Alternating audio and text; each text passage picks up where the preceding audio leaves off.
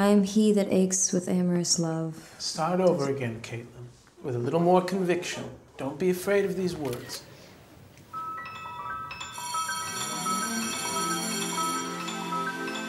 Why are you following me? The stuff you wear is inappropriate for what you're planning on doing. You don't know anything about me. I'm ready. No, you're not. And none of the stuff that you're thinking means anything anyway. Never kissed anyone before. Have you? I think they think we're weird. Does that bother you? What do you like about that boy? He understands me. Are we doing this? Ready? Uh-huh. 3, 2.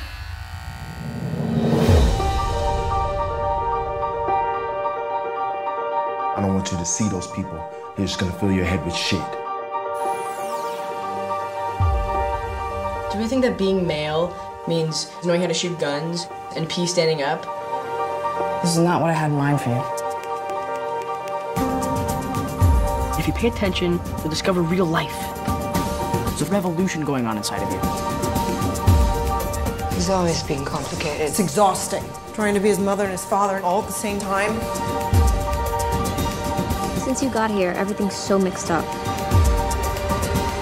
Mixed up good or mixed up bad? Mixed up. Full of life.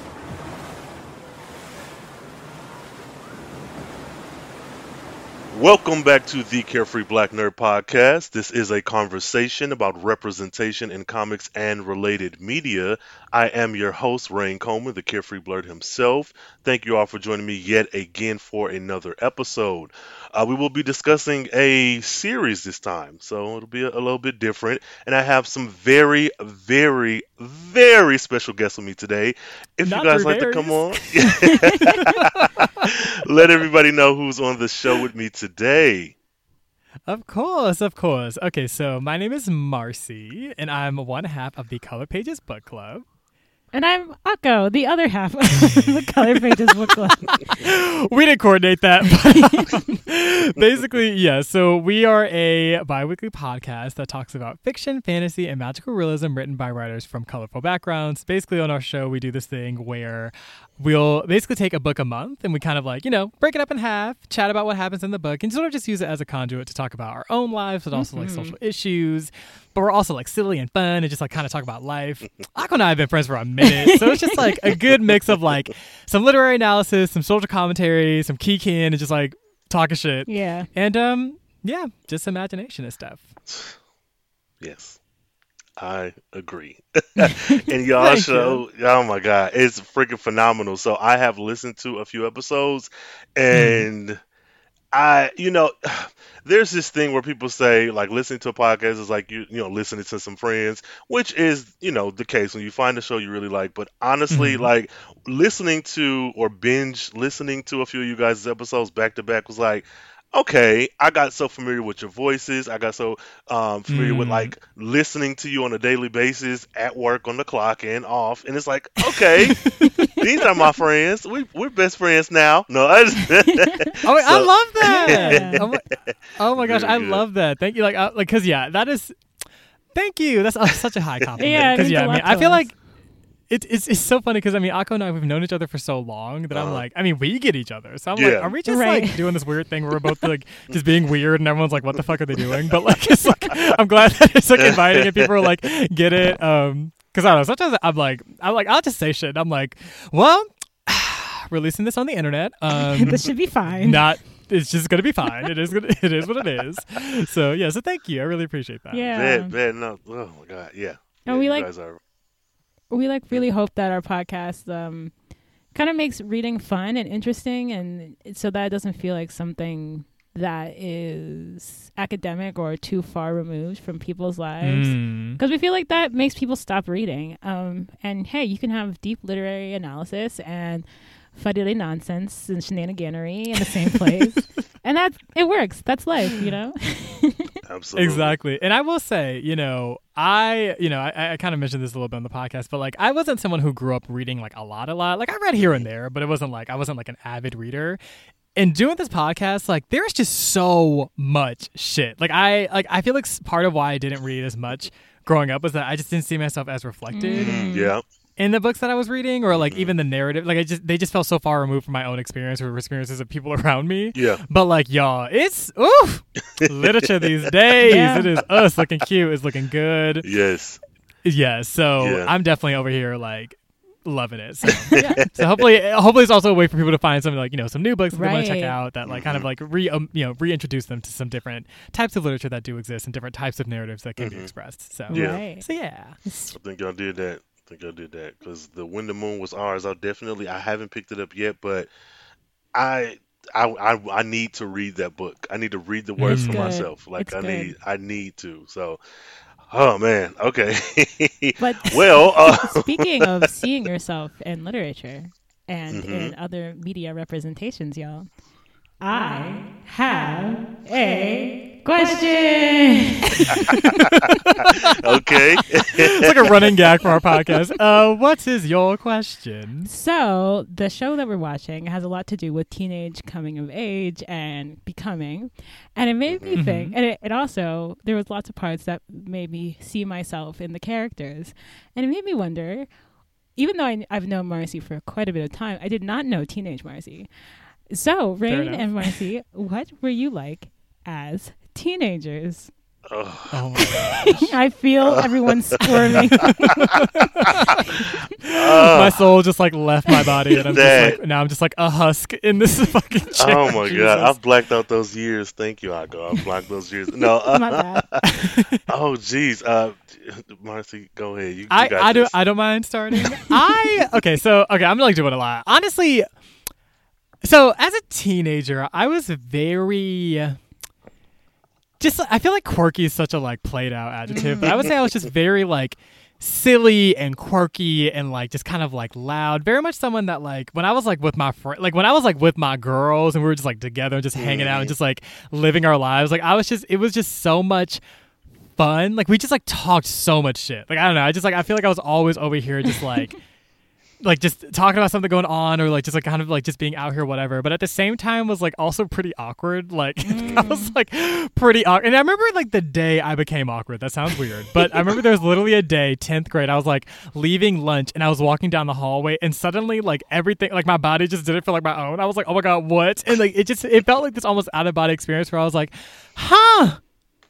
feel really awkward. And I just kind of like stuck for like a year. Like from that day on, I was just like, wow, like I'm just, even if I was like if you wouldn't think I was being awkward, like I was like kind of felt a little awkward. I don't know what that was or why that was. Puberty. I don't know if it was like some social anxiety or something like that, but yeah, it's just like, so I don't know. I feel like I kind of had like a very like, I was just like kind of like sort of an awkward sense of humor, very much like a very, like kind of like these sort of like nerdier interests, but also, it's like just kind of like, out here and like just like loud and shit. I feel like I'm like these like aren't words. Like I feel like I'm just like saying a lot of like just random shit. But anyway, but I would also say I was also very much someone that loved like being unique in like every fashion, especially like when it came to like music and things like that. Like I was always like, oh, like I found this new band and like y'all probably have never even heard of it. Like this alternative band. Like I thought I was like so lit. Like I loved techno and shit. So I just like listened to like EDM and like I was like low key a rave girl. I don't know. I was just like very like I feel like I don't know. Like I look back at me then and like compare myself to myself now, and honestly it's not to say that there's no shift, but I feel like my core personality was still the same, but I think I just like was still kind of like coming to understand myself a little bit more awkward, a little bit more kind of like irreverent when it came to like authority and just like people are like I like literally I just didn't give a fuck. Like I would just like talk back to teachers. I didn't care. So yeah, I would say that was kind of my general energy and like aesthetic. What about y'all? I love this. Yeah, yeah. I feel like I know you just so much more now.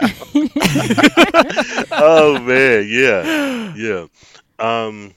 Well, for me, it's kind of sort of the same. I was constantly evolving, and like that feels so odd to say, but at every stage of being a teenager, from like 12 years old straight into 19, it was like a shift. It was nerdy, it was awkward, but like you said, talking back, my mother gave me the authority to, not like literally gave it to me, but like she gave me the authority to like stand up and say what the hell was on my mind. So I would constantly buck with different teachers and authority figures because I feel like you're not about to talk to me no kind of way, you know. So it was always, but I was always yeah. See, you get like there's Mr. Williams. I remember him in the 7th grade. I cut into him.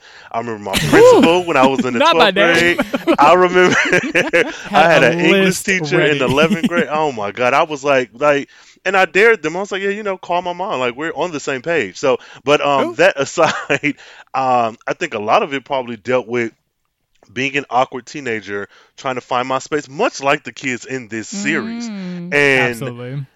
having a defense mechanism, but then also like exploring yourself, which is like let me go out and meet people, but let me wear a full suit of armor. Like it was like, yeah. So that's kind of what it was, and then add into the queer identity and like trying to find yourself in a group that back then was like shunned. Like this is a death sentence, a trip to hell sentence. You know, that's like every year was like A different becoming. Yeah. Yeah. Yes. Jesus.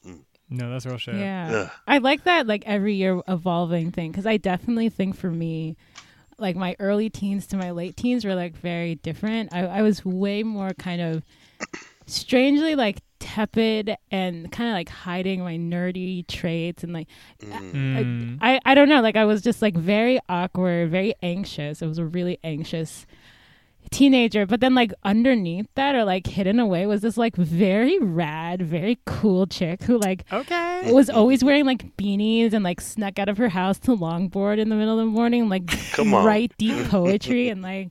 So like, I think if you asked anyone I went to school with, they'd be like a wallflower, but like if you really knew me, you'd be like, this girl is like volumes of different and interesting person. I feel like I did not get bucked, but like I think I quietly like steeled my. I think I like was low key like had like a little like don't talk to me energy.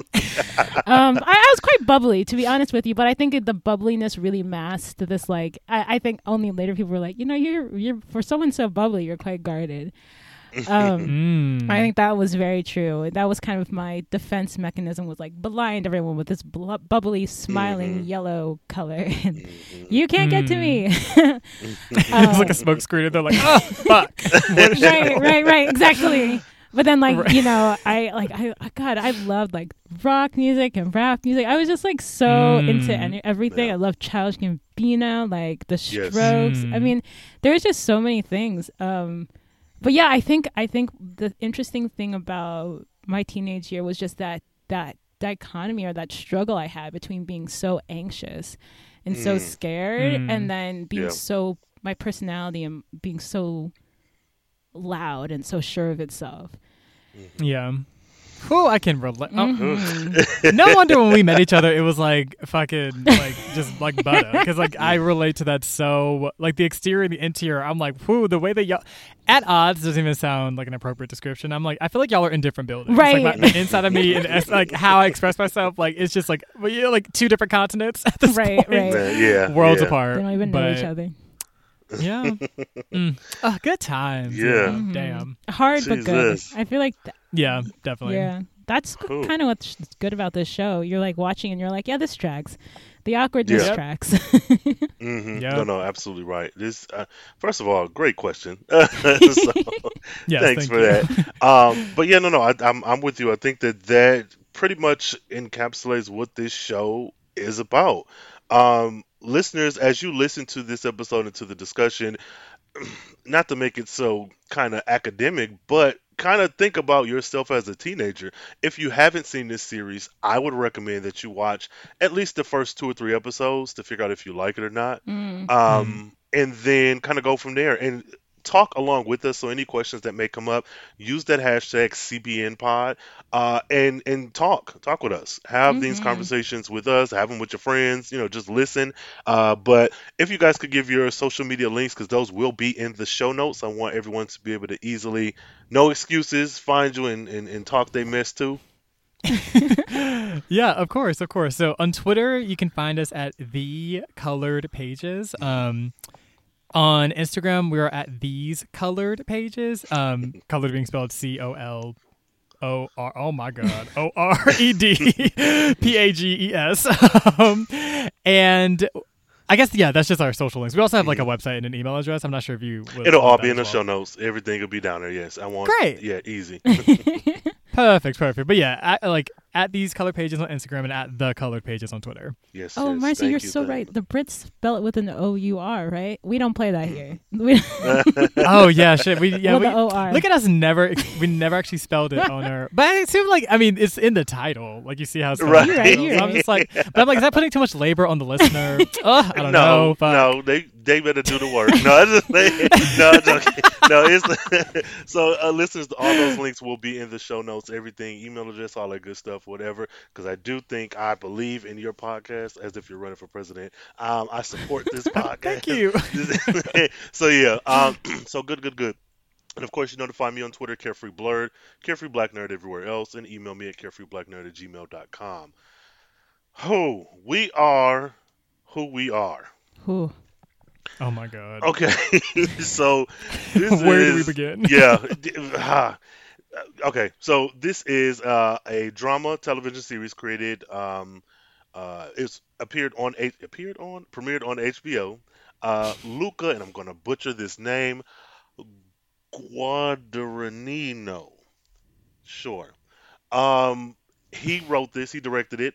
It is a coming-of-age story set on a U.S. Army base in Italy. This series follows two American 14-year-olds, Fraser Wilson and Caitlin Harper Poitras. Yeah, I think. I think that's right. Yeah. Okay.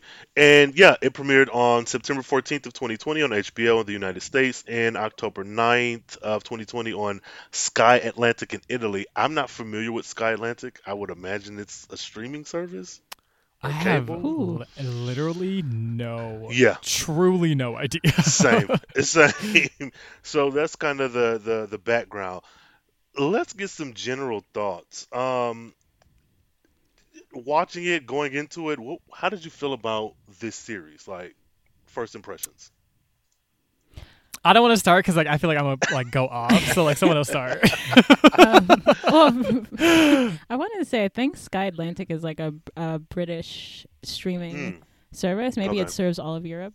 I think it's kind of similar to HBO. Like, you have to pay for it. Yeah. I feel like someone in Europe is like, that's not what it is at all. And I'm like, my God. It's also not how you spell color. So, anyway.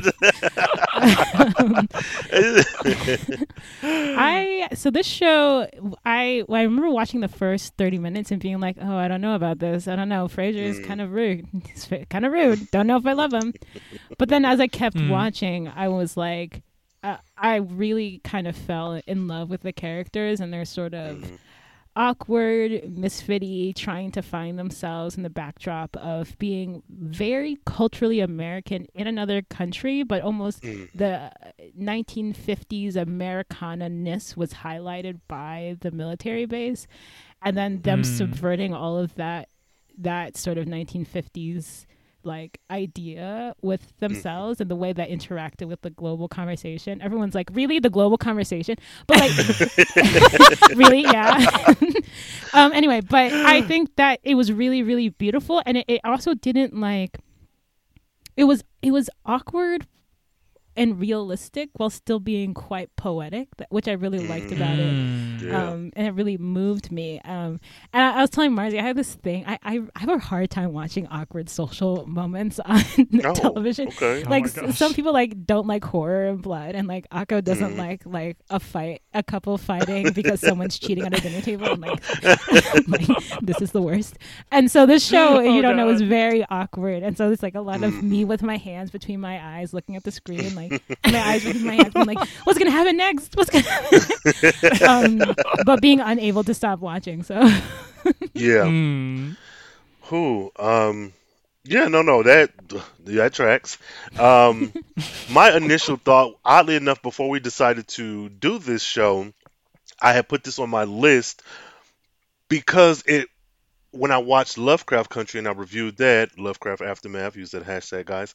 When I reviewed Lovecraft Country, the trailer for this would come on often. I was like, okay, well, it's HBO. HBO has a good track record for the most part of things that I like to see. I'll check it out. So I watched maybe the first 30 minutes of the first episode, and I stepped away from it, not because I didn't like it, but I said, okay, I'll do other things. I'll return to this. So once we decided to do this program, I said, okay, I'll dive into it. Initial thoughts, Fraser did not like him one bit. I did not like him in the car. I did not like him on the hill. I did not like him in Green Eggs. Well, Green Eggs. He was a lot, and my feelings have changed somewhat throughout the course of the show. But I will say, this is, I feel like, a slow burn. And if you've ever had something described as day in the life, I feel like this is very much, it's a very specific day in the life, but this is not no big Avengers set pieces. It's not a one person in one room. It feels like I'm literally looking at the lives of people who existed before I pressed on, and they exist after the series ended. So absolutely. I it's not without its flaws, but I loved it. I honestly did. Yeah. Definitely. I mean, I definitely share a lot of the same sentiments. I really loved this show. It was interesting starting it because the way I kind of got introduced to it was this is gonna go on the internet. Marcy, choose your words wisely. So one day I was using a certain substance, and in the background, like a song from this soundtrack was playing, and I was like, really like this song, and I ended up just listening to the entire soundtrack for the show before I even watched it. And so I was like, oh, I feel like I should check this out, why not? And I just loved it was so experimental. Yes. Just the way the show was shot, the lighting, the I don't know, the cinematography, the angles, all these different things. It just felt so experimental. It felt so modern and fun and kind of artsy fartsy. It was really nice seeing a cast of largely black characters kind of in that light, just seeing kind of a hipster artsy sort of black leaning program. So I really loved it for that. I love just the emotional kind of the way that they communicated the teenagers' feelings throughout the show, because I feel just throughout there's a general feel of I don't want to call it nihilism, but it's this idea, I don't know, you kind of just feel not a lot really matters, or at least there's this facade that nothing really matters, and you just really see that reflected in their behavior and all these different things. I remember there was an episode where they had this party at this pool, this pool party at this house, and at different points, people were they made spaghetti, and people were just eating the spaghetti with their hands, people were jumping into the pool with their clothes on, there was just a feeling that nothing really mattered, or that things were truly.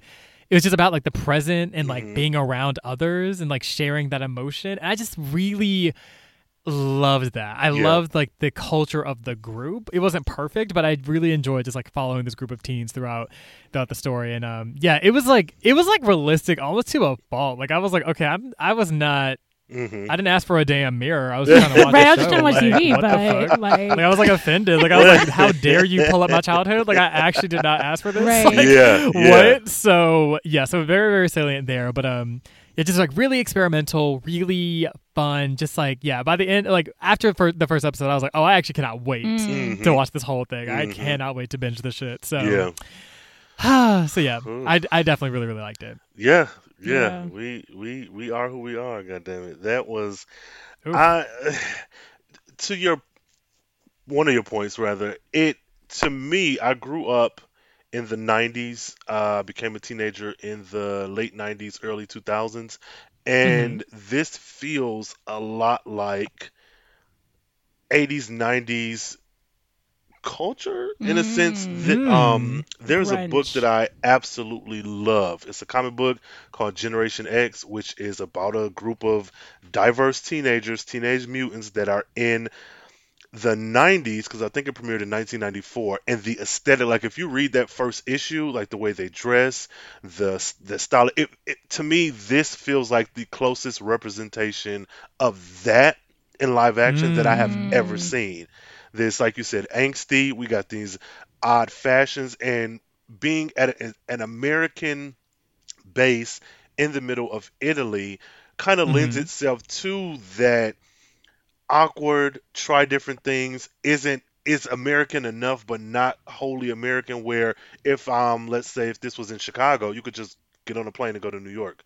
You could just go to California, but you're in Italy in this little slice of little America, where if like you go to New York, you get, Little Italy, or go Soho, or whatever. You get these small communities in America that are representative of the world at large, and seeing it kind of inverted here was like, it just it was like it was almost like it put the American experience under a microscope, like a petri disc, because I think that's because when you're watching a show in America where everyone's American, you don't zoom out.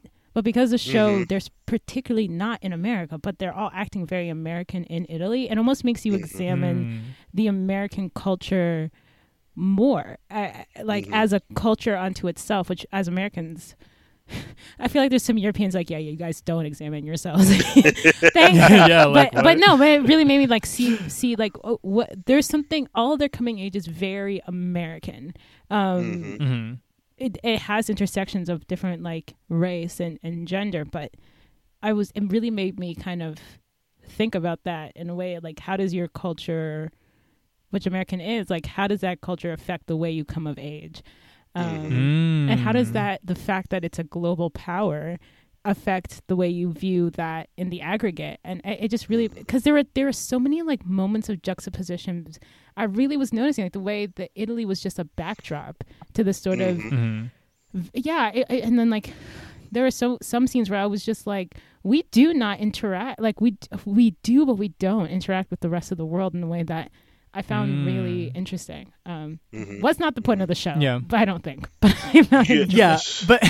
but I will say, I do think that being, in that international context was interesting, because I think that for I'll speak from my own experience, but being not only just in another country, but I think even just being elsewhere from where you may have more roots and things like that. I feel like there is a certain degree of freedom that, especially in this show that explores queer and trans identity and all these other aspects, all those other facets of identity, being in an international context and the freedom that can allow you to experience, I feel like it blended with that really well. Not me sounding like I'm in a damn college class, but that's basically I loved kind of the fact that they were all in Italy. It was unclear for how long they were going to be there, but it was pretty clear that they would leave eventually. So it was kind of given how ephemeral all of it was kind of okay, I can just truly be who I am, free, because none of this is really going to follow me like that. Even my friends, unfortunately. Right. So, and I think that did kind of add to why they were so, I don't know, it's they were warm with one another, but there was also I feel like this, I don't know what the word is. It feels less constricted. Yeah, their whole aesthetic with one another is they clearly cared about each other, but they were also very, I don't know, maybe it's just the arrogance of adolescence, or I don't know. I'm trying to figure out how to put into words, but there was just a certain kind of energy that they all possessed, where it was okay, girl, I love y'all, but I'm also good. Yeah. You know? Yeah. So, but I don't know. I think. Oh, sorry. No, go ahead. I was I know what you're saying, because I feel when I was abroad, Americans act differently abroad. Almost more like themselves, which makes me really, when I come back to America, think why do we hinder ourselves? But maybe that's every culture. Every time you're abroad and in your culture, that you're limited by your social norms or whatever. But then on the opposite side, I was but there's a privilege to that. You know what I mean? Because the people who are there, the townspeople, I'm just thinking really, there's this one thing that happens at the beginning, I think the first or second episode, where it was these soldiers talking about basically the trigger warning rape of a woman, and it was so graphic and awful that I was just oh my god, this is the cost of our imperialism, and we get this privilege of being able to be outside of America and figure ourselves out. Although, I mean, their lives are very complex. Mm-hmm. It just made me really think about the cost of that freedom and that coming of age. It's still not without its privileges. Anyway, all right, let me not go. No. And I'm like with when that. Craig died, I was thinking of I guess Well, spoiler warning. Fam. No, well, if they listen to this, fam. Oh, sorry. you know, Should I not they be- spoil it? No, We can they're take all that right. out. Like at this point, this is a discussion. So yeah, go ahead. Okay. 'Cause- Okay. Well, I will delete. Look over there. Like I didn't say that anyway. no, that's fine because I'm going to talk about that. So yeah. Oh, fair. Great. Okay. Because like even when they had that discussion and like they were talking about someone in the class was like, oh well, I think it was great that like the our troops like tortured the people who like killed our troops, whatever. Mm-hmm. And then like someone else in the class was like, but we invaded their country. Like we like we're over here like taking over their land, and like we're sitting here acting like we're entitled to like not have any pushback against that. Like so if anyone like tries to like has a like has any kind of affront to like America's like kind of like authoritarian like needlessly like kind of colonial power, like they just need to be tortured and like disposed of. Like it's just I was like, oh shit, like y'all really getting into it, and y'all are like 14. I love it. Yeah, even with that scene, you had the follow up, the kind of very awkward Frasier, who we got that back and forth, like we're here, do we have the right to be here? But then Frasier hit him with the logistics, like, oh yeah, when soldiers die, they fill their coffins with rocks. And going into the specifics about, well, they do this because with all these bodies mangled, we don't know, if some person could not have a leg, some could not have an arm. And so, and that's an aspect that I've never even considered in my big grown at age. all. And I thought that was a wonderful scene like that. Oh man. It was and to have heartbreaking. Yeah. I didn't like Brittany, but when that episode came on, I was like, my heart broke when she came into the gym, and I was like, "Is nobody going to get up and run over to her? Like it's like she clearly knows what we don't know yet. Nobody's going to comfort this girl." I was, oh god, I was an emotional wreck. I'm not gonna hold you up. Yeah, and even just how that like kind of. Like in the next episode after all of that happened, like, there was that scene between Harper and Frasier. And, the two of them were talking and like, they were just like, oh, like, I guess nothing exists. Like, we don't exist. You don't exist. Like, Craig doesn't exist. Like, does any of this even matter? And I'm just like, oh my God. It's just like, it just hit way too. I was like, it hurt. I was like, I don't really have words to respond to that with. Like, honestly, like I'm just like, I understand why that could be the takeaway. It's just like everything's just so fleeting, and we're just kind of here until we're not, and it's just very. I don't know. It just feels like a precursor to no longer existing, or also simultaneously not existing. That I was like, okay, it's like I'm overwhelmed, but so it's. I feel like the show pushes and pulls between like nothing matters to like.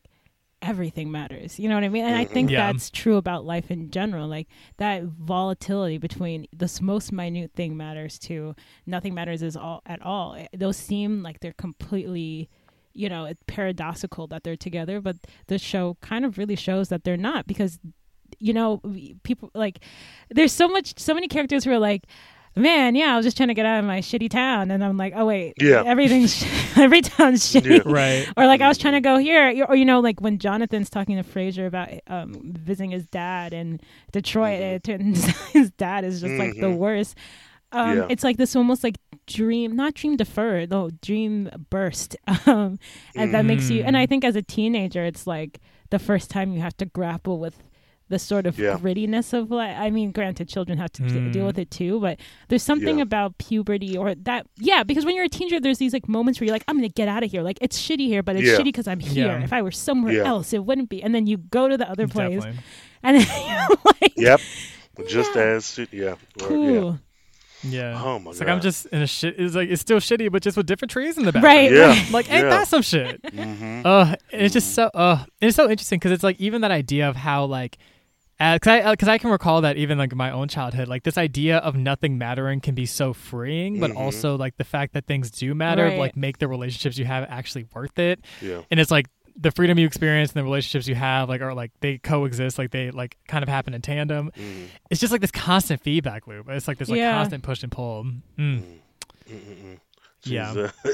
Yeah, this definitely made me question some of my own life experiences, like from childhood, even in early adulthood, even as recently as like last year, where I'm like, okay, 2020, though you are a full-grown adult, you're seeing pieces of yourself in this show. Yeah. And well, okay, quick aside, I'm very smart. Of course you. I like to think so, but I watched 4 episodes saying, "Oh, Harper's dad looks just like Kid Cudi," before I looked up the cast list and realized that was Kid Cudi. That was Kid Cudi? Yes. I had no idea. Like I was like, why does he look so familiar? That he looks like, because I tried to deliberately stay away from anything about the show because I didn't want it to be like Harper 2 episodes. You know, I didn't want anything spoiled. Right. I was like, no, this is bothering me. He looks so much like Kid Cudi. This is not good.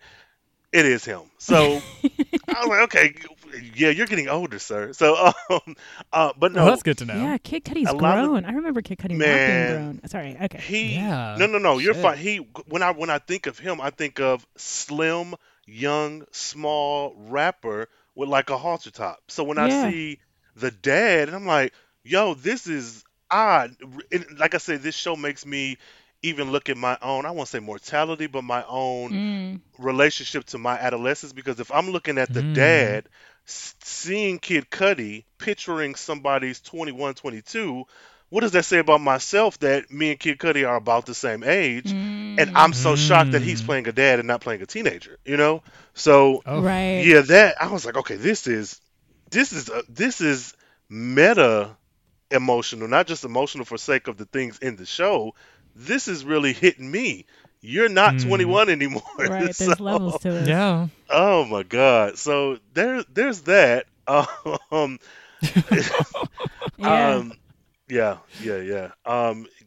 Was I the only one with a midlife crisis? No. Oh man. I would say I honestly kind of share that sentiment. It wasn't as like dramatic as that. No shade, but like I think for me it was interesting because like seeing the teens like interact, I remember being that carefree. Like, you know, when they were singing the national anthem, I think it was like the second episode, and like Frasier was like, "Girl, I'm not gonna stand up for this, the fuck," and like and like Brittany was like throwing shit at him, and like they were just like playing games, and like just there was just like this constant irreverence towards authority. Like there was no. Like they just saw past the ceremony of all the things taking place, like just how everything just feels so performative and so silly. And I remember as a teenager, it was so easy to do that. Like I was like, "Girl, fuck this. Who cares?" Like it was so easy to be like, "Girl, I don't care about this girl. Like I'm just gonna like I don't care what's going on, what these adults are doing. I'm just gonna like have a good time and like center like joy." And they could just access joy so easily. And it's like I look at them and it's like I remember this so vividly, but like I can't really say that I'm in a context where it's like that anymore. Like typically I'm among the adults who are part of this like ritualistic ceremonious thing, and even if I might, you know, sometimes occasionally be like, "Girl, this is silly," it's also like I'm part of that now. Like I don't really have the like social protection or maybe the space that we kind of afford to like, you know, younger people, adolescents, to just be so irreverent and be so carefree and not give a fuck and have pink hair, you know, just and be so expressive in like every way, and like sure figuring a lot of things out, but also just like the beauty of being able to do that with other people your age who have similar kind of journeys. It's just I just remember like all of that, and I'm like, damn, I like kind of miss that in some ways, like kind of miss just like the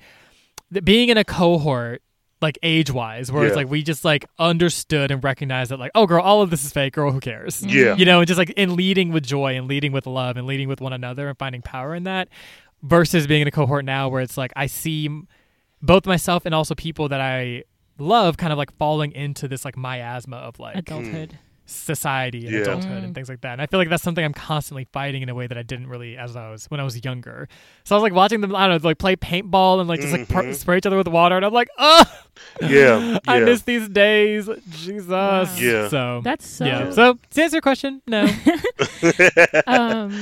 I feel like it's so interesting because the parts that feel my childhood was far more teenagedom was far more adversarial and slightly more restrictive. And so what really really like so I didn't really, interestingly enough, like their freedom isn't what I focused in on or that related to me. It was that pain. It was the awkwardness and the sort of childhood in a very moderately difficult circumstance. And so it was like this Peter Pan mentality in a world that's not Neverland. And I really related to that because it just felt so like you're happy, and then something shakes you. It's so like, you know, it's tough. Like Trump suddenly wins the election. Like, and like underlying Fraser's situation is like clearly the disdain that people have towards his parents. Underlying Harper's situation is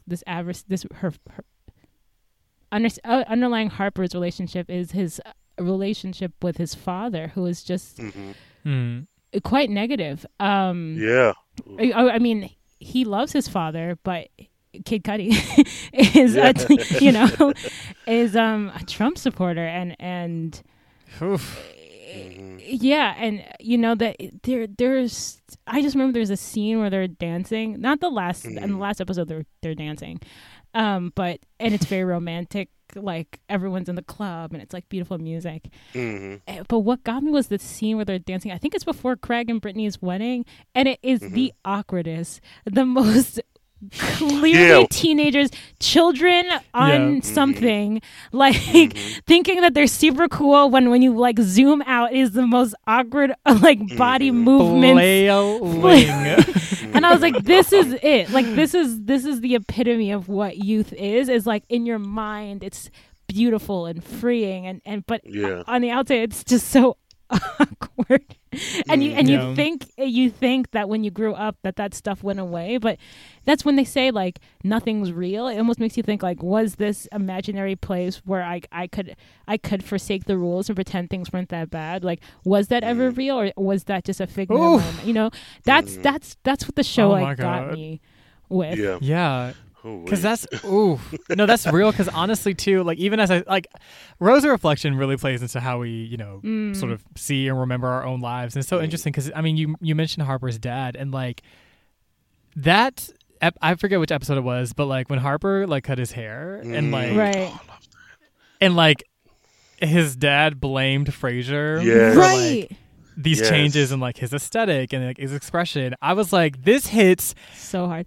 Atomically way too close to home. No, like for sure. having like being a young, I guess in my case, queer person, and like having, these aspects of my behavior and my identity, and basically meeting people, other youth in my life who like truly brought out the truth of who I was and like how I felt truly like the most like myself with, and having that shift be like attributed, one, as a bad thing, but also making it seem as though they're like, I feel like there's like this myth of like, I don't know, this like parental myth of like, oh, well, like it's your friend, it's your little friend, it's your friend, like they're just like influencing you, like they're making you to something that you're not, blah blah blah. And I'm like, no, bitch, this is who I am.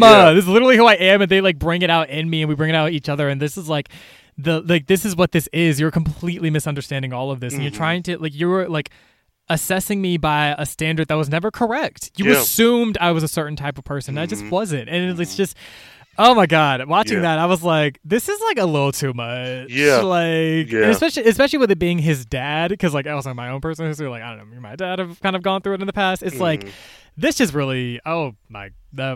Well, this is very emotional. I anticipated it. We're on the same page. I'll give you an example. I had a homegirl back in high school, like 9th, 10th grade, very young, and that was about the time where people who were queer or queer adjacent, I'll say, because I don't want to give everyone a definite LGBTQAI, but when people were kind of understanding there was more than what is presented, white picket fence, marry your childhood best friend, go to college, have a kid. I had a homegirl who was a stud. She was and it didn't happen overnight. She was always a tomboy, and I remember being at her house. We were going to her girlfriend's basketball game, and her father was like, it's like he wanted to blame me for the changes she was going through. And I was like, well, that's really not it. And it was this weird space where this is my friend, this is my friend's father. yeah, you want to stand up for yourself because, like I told y'all before, I had no problem speaking my mind. But it was like, but this Come is out. my friend's father. Like, I would much rather take the um whatever he's dishing out to make sure my friend is okay than to snap back at him, and then that's the straw to break the camel back. Where now, no, you can't even be around my child anymore. So it was Right. that very much was like had me unlocking some hidden memories that I completely forgot about. And I mean, I was just like, well, it is what it is what it is. Like I don't, either you're gonna fight me. I've had, and it's the issues that I've had growing up has been with people's parents. Like, yeah, you have siblings, you have bullying and fighting and arguing as peers, but I've had parents tell me like straight out or say things where I'm like, my mama taught me and my father instilled in me, be respectful enough in other people's home. If you're uncomfortable, leave. If they ain't letting you leave, then that's when you act a fool. But so all that being said, Kid Cudi to Harper was just like heartbreaking. Yeah. Yeah. And I get his end of it because I'm not, I understand being an adult and then feeling like you went to sleep on Monday and then your child is a different person on Tuesday. But at the same time, things you do and say, they affect these children. They affect these adolescents. They affect adults. So, Right. it's like, yeah. But it's yeah, also okay. like, what are you holding on to? Your child or the idea of the life? You know what I mean? Is this an extension of what you want your life to be? And so if your child doesn't fit into that, it's like now you're messing up me as the main character of my story. Oh, absolutely. You're that's like completely right, yeah. exactly. But you're like, look, that's not, and it's kind of hard when you do that for a young person because then all of a sudden I gotta be more grown than you. How come I'm here having to be more grown than the people around me? And it's really painful. God, Harper's situation. I like, God. Yeah. Yeah. It was something. Yeah. I guess let's move into Harper, like specifically Harper's transformation and watching Caitlyn at the beginning till we get Harper at the end, and then even the people that they meet along the way, like the girl at the was it like a pool hall bar or something that Yes. and then also the interactions with friends, people who Harper actually knew. Like what? Because I'm not trans, I cannot speak wholeheartedly to that experience. But watching this show, I would like to think gave me at least just a little bit more insight into one of the similarities between just being queer on any part of the spectrum and then being a child dealing with things. Okay, let me walk it back because I'll be rambling. Let's talk about Harper. Let's talk about Harper because I was gonna be. So, how do we feel about Harper and Caitlyn in that arc? Right. I think I've related a lot with him in a lot of ways.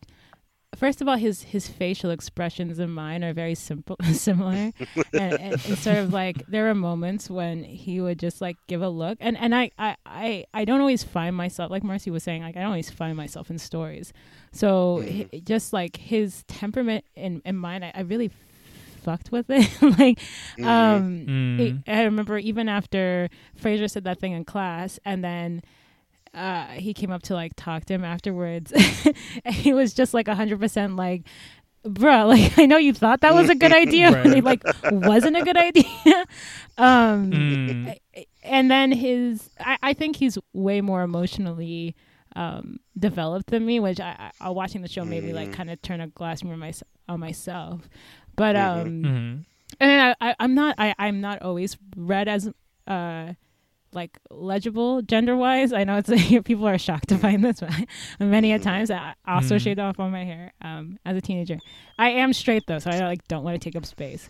But to be I guess for me, I'm a black woman, but to be read differently in different spaces and to have gender labels that are different in different spaces, you realize the gender fluidity of things, and you realize how it's all kind of socially constructed, and to be in that place and have to find yourself when no one else, you know what I mean, when your father's example of it is so toxic, and to have to find it yourself.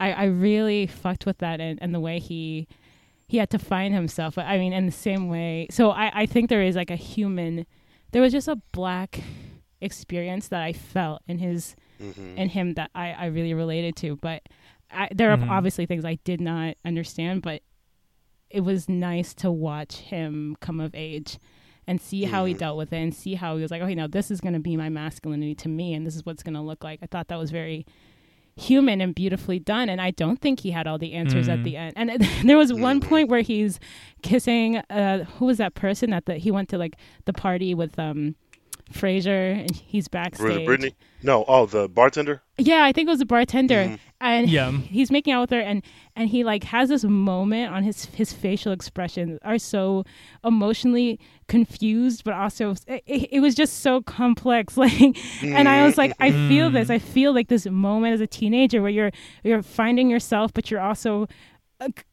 like you're happy, but also like conflicted. It was just the nuance of it was really humanized. It was just I don't know. I really liked it. But yeah, absolutely. Yeah, and oh my gosh, I have so many feelings about Harper. I'm trying to figure out where to begin. Honestly, I mean, bury that, all the things you just said, and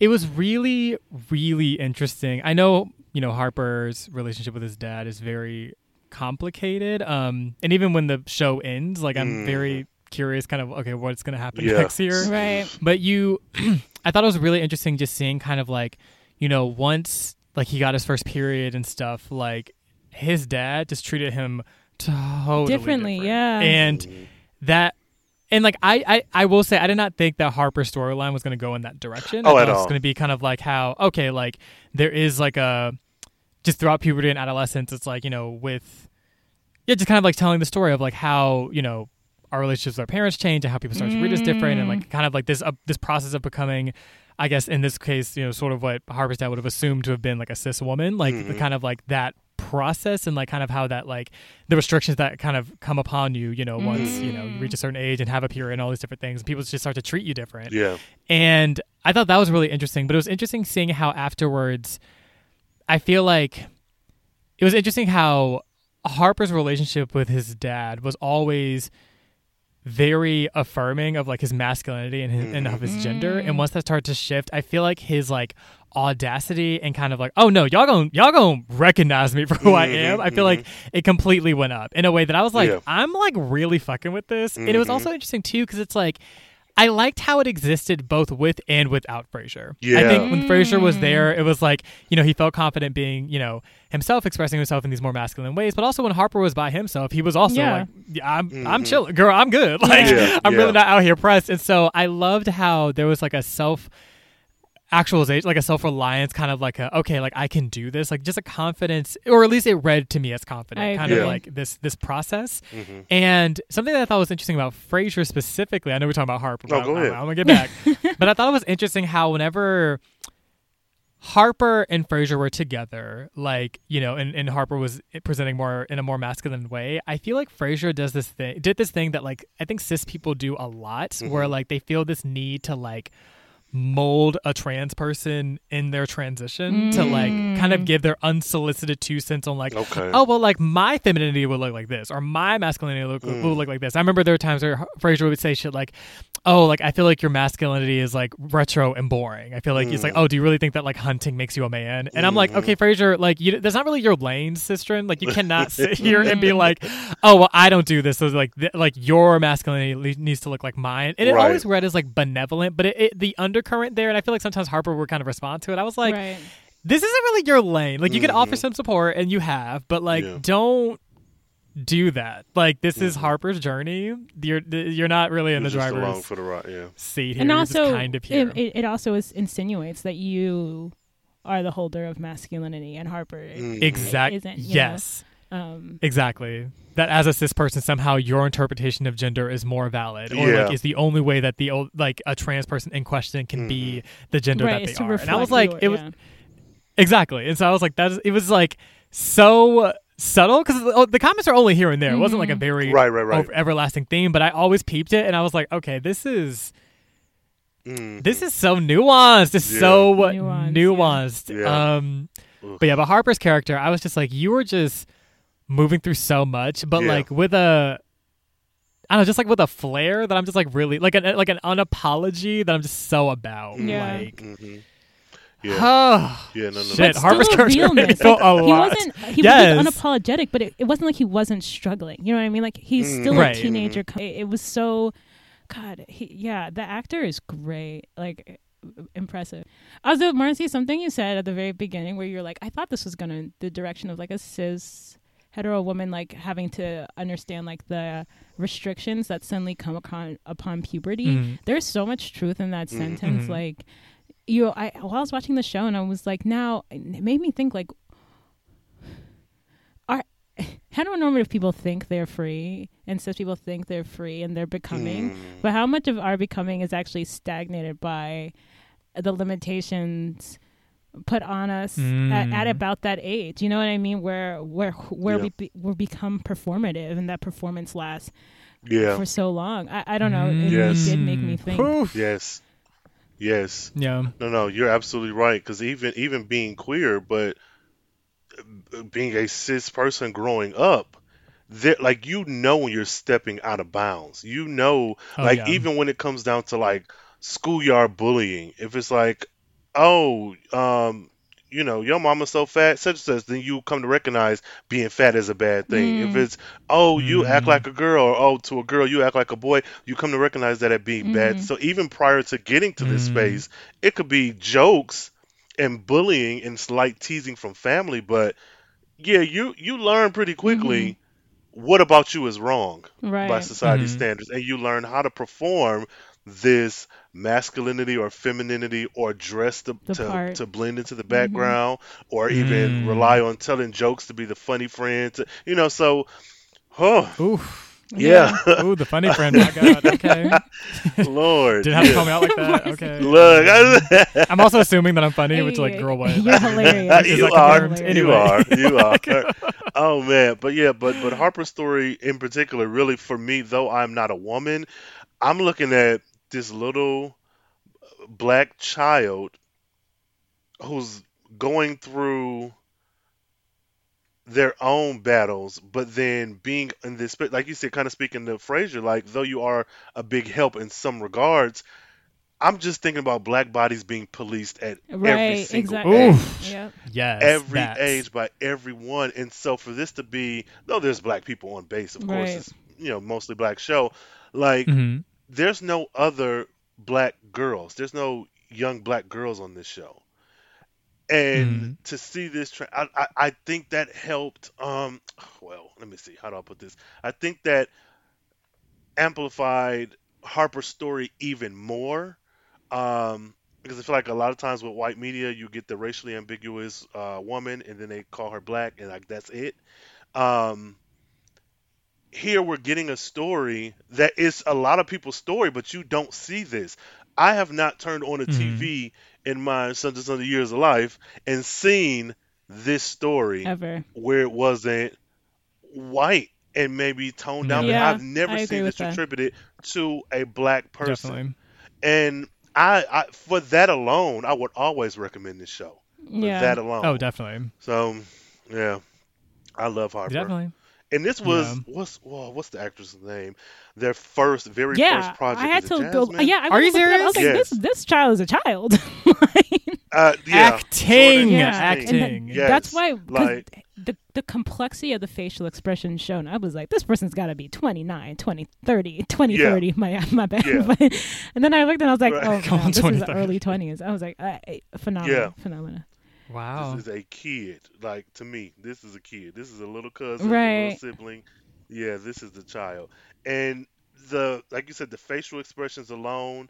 And then I like that, and this may be reaching a bit, but I know a lot of times, oh God, when you see a black woman or black girl on a TV show or something, and then you give some of those same looks.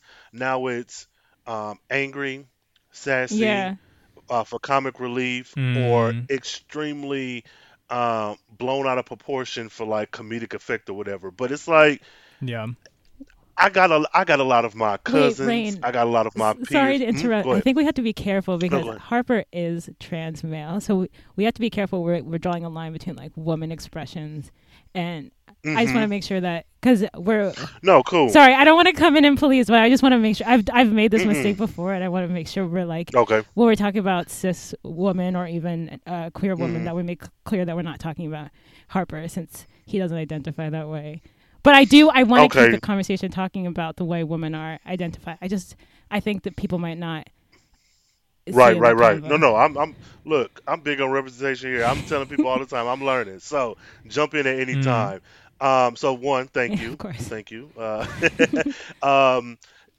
yeah. So I guess my main takeaway from that is just a lot of the things that were done with the physical acting would be read or even presented like the same exact facial expressions, same exact mannerisms, everything would be have been read differently.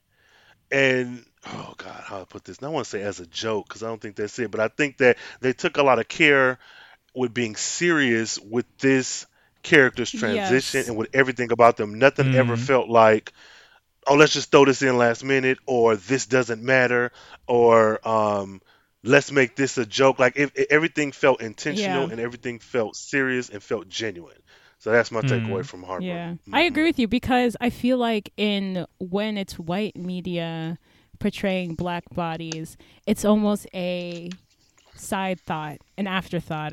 We need a diverse character traits in there, so we're just gonna throw them in, but we don't really analyze the complexity of the black experience and the coming of age. That's such a true point. I agree with that.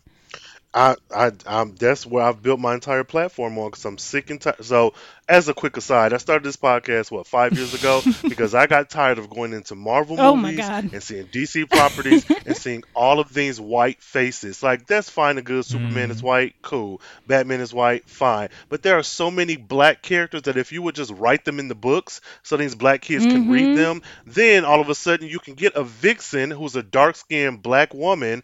Put her on screen, and that's a black woman with a check. Right.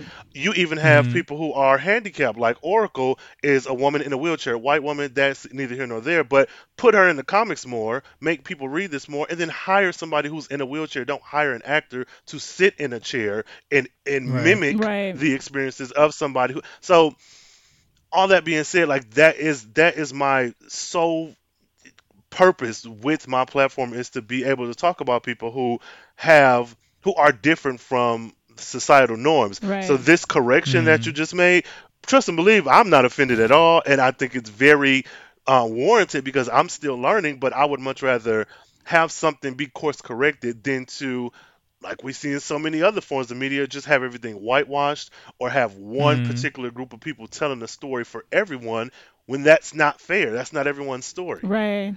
Right. Ooh. So And so, it's so interesting. I feel like I have a point that like I feel like kind of like melds a lot of things that just happened together that I kind of want to share.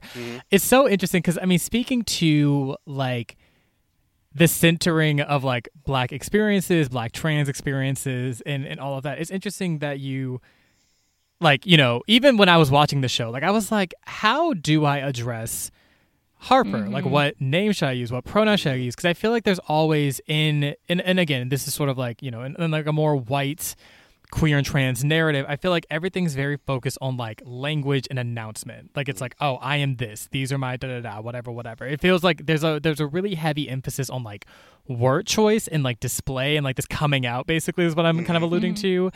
And I feel like Harper's experience of kind of just like experiencing his gender and like moving through different aesthetics, kind of like, you know, things being a bit more fluid, things kind of like, you know, kind of flowing between contexts. Like it was just so seamless. And I was like, this reads as more like accurate, honestly, to like different experiences that I've had and people that I know where it's like people just sort of like come into their own and like, it's like a Aqua and I kind of talked. What book was it? I think it might have been Sula by Toni Morrison. But it's kind of like this idea that I feel like often as Black people, we kind of come from communities where there are just like kind of just known things about other people, and like there's just like a kind of like, oh, like this person does da da da, or this person's like this, or da da da, and there's just kind of like a in an ideal circumstance, it's just sort of like an inclusion and an understanding of who people are. Right. And I feel like seeing that kind of play out in Harper's like trans narrative and experience and identity like was just really, really interesting. Like, not saying that there wasn't tension, but I think that like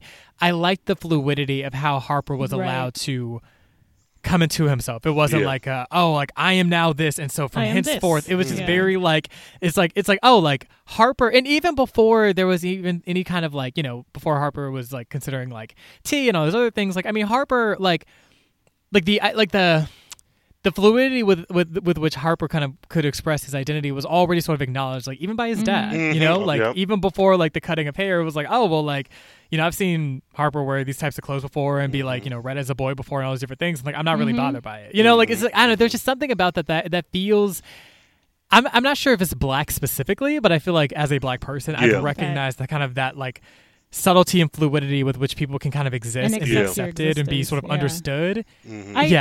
That I was like, this is so, I love that this exists, basically. Yeah, I was watching it, I was like, part of me was like, God, is it possible that queerness, whiteness defines queerness in the American context in a way that isn't always fair? And that's why, there was something about Harper's experience. I was like, this feels very Black and queer, not just queer.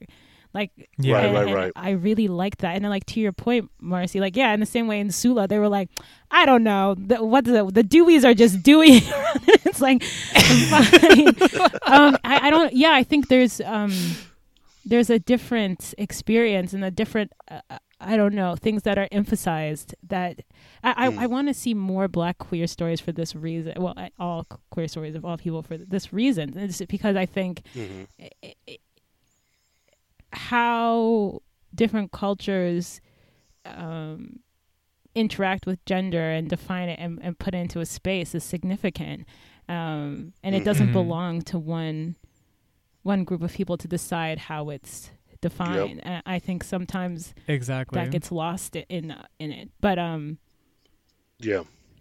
also, I will say, seeing a more, I don't know how Harper identifies as far as like sexual orientation, but even just seeing Harper have kind of like romantic interests of folks of like varying genders. I'm like, okay, so we are both intersecting queerness and transness in a Black person. Like, I just, I just, where is it? Where is it? We need more.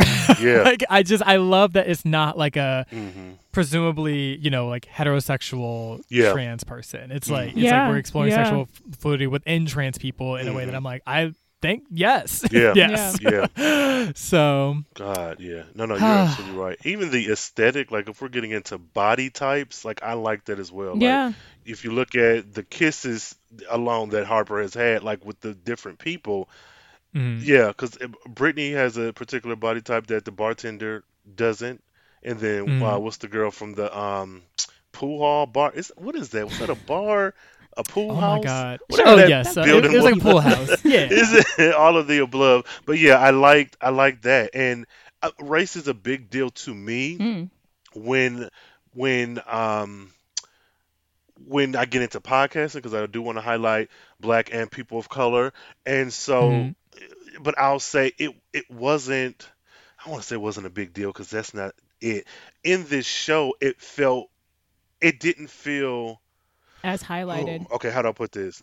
Yeah. Like it felt like it just happened to be, because you understood we were Americans from different places on this base. There, you were bound to have a mixture of relationships and experiences with people. Whereas if you go to like Atlanta, more times than not, you're going to be in class with 30 other Black people. You know, if you go to I don't know, Oxford, I'm sure there's some white folks there who. You know, so it's just we don't know. It just didn't feel. It didn't feel like a mandate. Like here, it's like, okay, we have this Black lead, get them this white love interest. Like the pairings here, even with Craig, and I would have had this have been a show set in Atlanta or New York, I'd have been like, okay, I can believe this, but what is this? But on here, it didn't give me that initial kind of side eye. Again, not to say I'm against interracial relationships. I could care less. But it felt real. Like these were real people having this experience. Like I felt convinced that they probably met, fell in love, had some dinner, and now he don't want to leave her. You know, so yeah, I don't know what that says about me, but I think the interracial aspect of race on this show was handled really well, or better than what I've seen in other shows and movies before. I'll say that. I feel like when you're, it's almost reflective though of like actuality, because when you're in America, like the standards of like the politics of who you date and why and like preferences, I use quotation marks because those need to be like dissected, examined. Yeah, it's in a way that like I feel like people are more, Americans in particular are more, I think Americans are very repressed sexually and in their whole dating for sure thing. Definitely. I agree. And so when they're abroad, you're almost like, you could believe that he just likes this person because he just likes them, because there's the American pressure isn't there. Whereas like when you're in America, you're like, do you like them because you like them, or because you were taught that and that's going to give you more society, or you have unexamined racial, you know what I mean? Like I feel like that's, and I feel like I felt that in a true way even when I was really in real life abroad, that people would suddenly drop the facade, the anxieties, for better or for worse. Yeah. And also, I wanted to point out, this is a side tangent, Marvel and all these comics, they do highlight too many white people. Like it's absurd. Like you're like, we really needed 3 Chris's in this movie. 3 people named Chris, really, but that's so specific. And it was, I used to play this game when I went to the movies of like, find the person of color, and I would like literally like be looking and trying to find. Oh my god! And it's so frustrating and irritating for media to. Because the older you get, the more you realize you're like, oh, this is you're giving me a manufactured view of society, and this is, I like quote this Ta-Nehisi Coates quote all the time, which like makes me basically obnoxious, but whatever. He was never. He was saying that imagination decides who will be considered human 20 years from now. Yep. And there's such a truth to that. And the people wonder, like, why the media polices what we see. Like you were saying, to your point earlier, like, why is all the Netflix, like, black women are, like, very light-skinned and you see very few dark-skinned black women? Like, why are, like, dark-skinned black men put in far more masculine roles? And then, like, I have the thing about the mixed family where it's, like, for some strange reason, like, the parents are, like, the same race, but every time the girl turns out lighter than the boy. And you're like, wait, this doesn't make any sense. Oh, my God. Oh, my God. We're playing with genetics here, but this is a complete tangent. But you said that and it made me think. Definitely. That's again, that's the hill I die on. I'm sick of it. It's annoying. And I will talk about it till I'm blue in the face. But, that's what I liked about Harper's Family is that, again, no colorism over here, but they were all dark-skinned, beautiful dark-skinned people. Like, Danny, Jennifer, Kid Cudi, because that's his name now for me, and Harper, like, they all look like a family unit. It was convincing. I'm like, okay, this, again, is something that I don't usually see, you know? Even the people who were just friends, like, I think Craig was pretty dark, and then what's his name? Is it Jackson? What's the guy Sam. with the braids? Sam. Sam. So, wait, is it not? No, you're right. You're right. We had Rico. No, yeah, okay. Sam. Yeah, but no, like, they look like black people who I'm either family with, friends with, known from in the past. It helped that Danny was on All American. I watched that show, so I recognize him from there. But it was just like, this is a black family. That looks like a black family. And I think that's important, especially with representation, because, again, like you said, we have these families where every girl comes out looking mixed race or, you know, racially ambiguous. And that is someone's truth. That's a lot of people's truth, but it's not everyone's. And so if we see it in every single show and movie, you know, again, 20 years from now, will people look back and say, oh, black women sure looked, I don't know, paper bag test worthy? I don't know. Like, what? So, because there's definitely, like, you know, not even, I don't even say subtext because it's not even subtle, but yeah, like, definitely, like, intonations there, or like, I guess communications around like beauty Right. and value and, you know, beauty is capital and stuff like that. Yeah. And that kind of corresponding with being lighter skinned and things like that, which is fucked up. So yeah, but yeah, that's like such a good point. And even like, I don't know, I think about Danny and Craig's relationship, and I was so curious where that was going to go. And I was like, it felt, I was like, Yeah. even I remember Jennifer was talking to, oh my God, what's her name? Maggie? Yeah. Like she was she was like, she was crying. She was talking to Maggie, and she was like, "Yeah, and like, you know, he meant like Craig meant so much to Danny, and like, you know, he." And she never finished her sentence, and I was like, "Fuck, what were we gonna say?" They were lovers. I was They were so lovers. curious so. what was she They were going to lovers. say? There's that scene right Yes. before he gets on the bus with Yep. him and Dan. I Yep. was like, this Yeah. breaks my heart. Yeah. Oh wait, you said I they were think so. lovers? Yeah, they had to be. yeah. I Got think you. so. That's what I was thinking too. Okay, Yeah, that's what I thought too. That's another thing that I like. There's this running like joke of a meme about I don't know if you guys watch High School Musical, but the Corbin Blue, and I don't know the white guy's name. Forgive me. Like Wait, Ashley Tisdale's Yeah. friend, Mhm. of course. And they I already knew. I already knew. I've never seen this meme in my life, and I knew exactly Yes. who it was about to be But about. it's just a running meme like this. And the most recent one I saw was like, there's no heterosexual way to explain this energy between the two of them, and that's what I got from Danny and Craig. It was never, it never felt overt like we're like, okay, with their relationship. I always felt like they were close. I think when they did the skyline thing was when I was like, oh, there's something here that feels more Wait, what's Skyline? romantic than friendship. Right. And like you said, the conversation at the bus, even when they decided to get married, it just felt like there is something here between us that is unspoken to the friend groups. So in turn, the audience watching does not have that insight. That's what it felt that's like a to good me. point. That's a good point. So these little moments, even when like they were in the villa or the house dancing, and he picked Danny, well, kind of drug him over to, what's his wife's name? Brittany? Valentina, I think. No, not Brittany. The thin. Is it Valentina? yes. I think. Yeah. And like he kissed him on the forehead, and he put them together, and like it felt very familiar to relationships and experiences I've had. So that's why I picked. I was like, oh, they're lovers, and it might not even be a whole we're in a relationship, we're holding hands, and we're together, but there is something romantic there that is.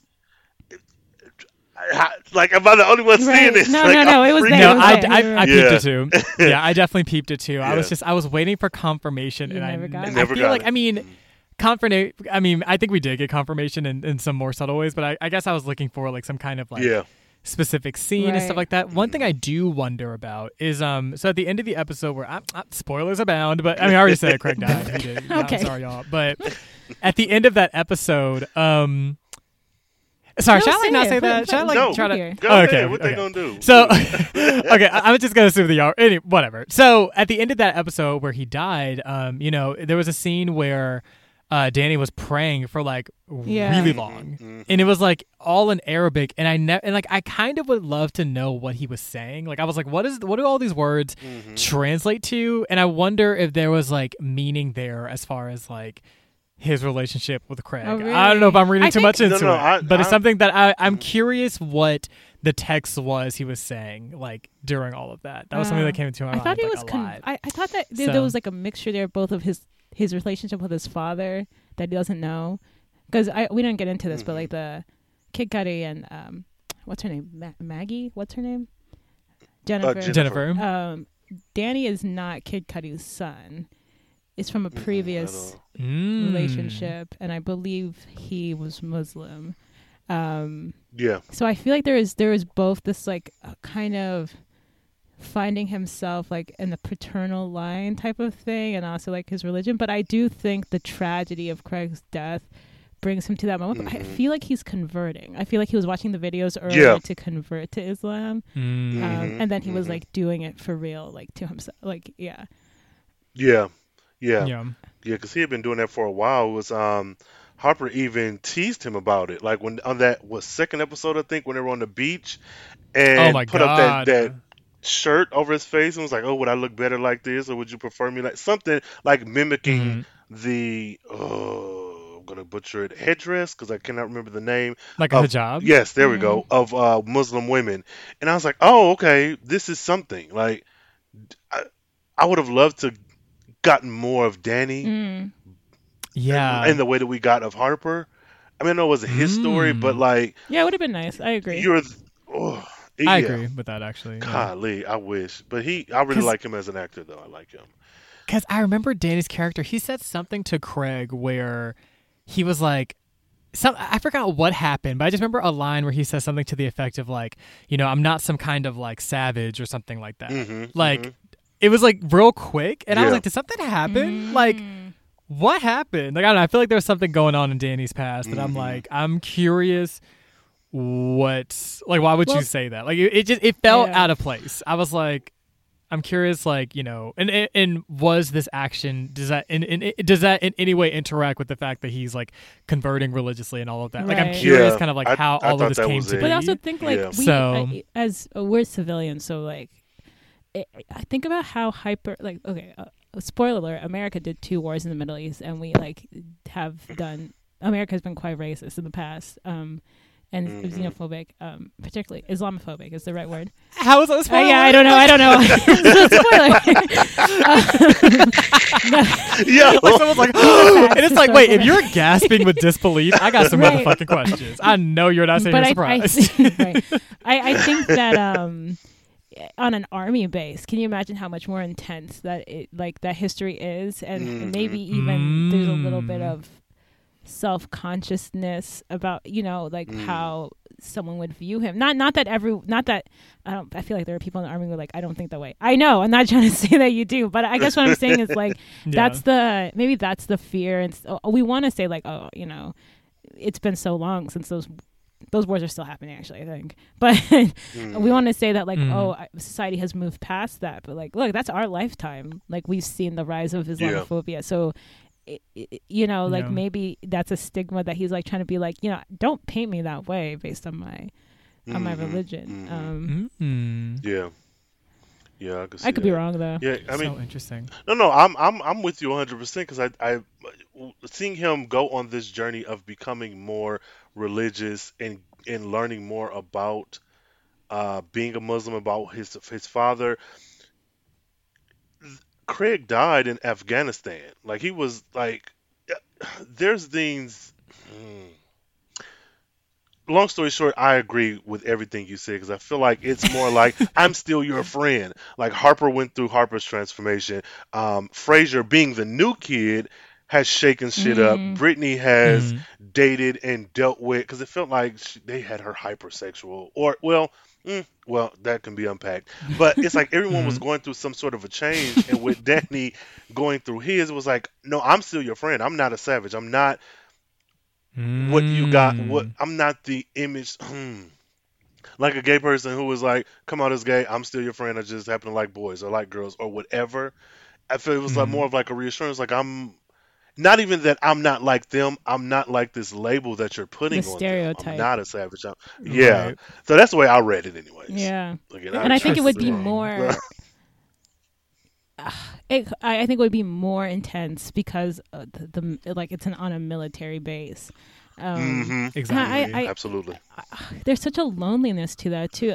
I remember, this is like a weird like historical throwback to a time that I wasn't alive in, but a lot of Japanese Americans, when they were fighting in World War II, they dealt with this sort of dual irritation. Yep. I think that's kind of what Danny's dealing with. That's a conflict. A lot of people feel that to be there's like the Black American experience where your Americanness isn't as questioned, but there's the immigrant experience, Black or not Black immigrant experience, in which you're a foreigner. You know what I mean? There's a sudden you could be seen as adversarial when you're like, I'm not, and also my religion isn't an adversarial one, and also it's just as American as your religion.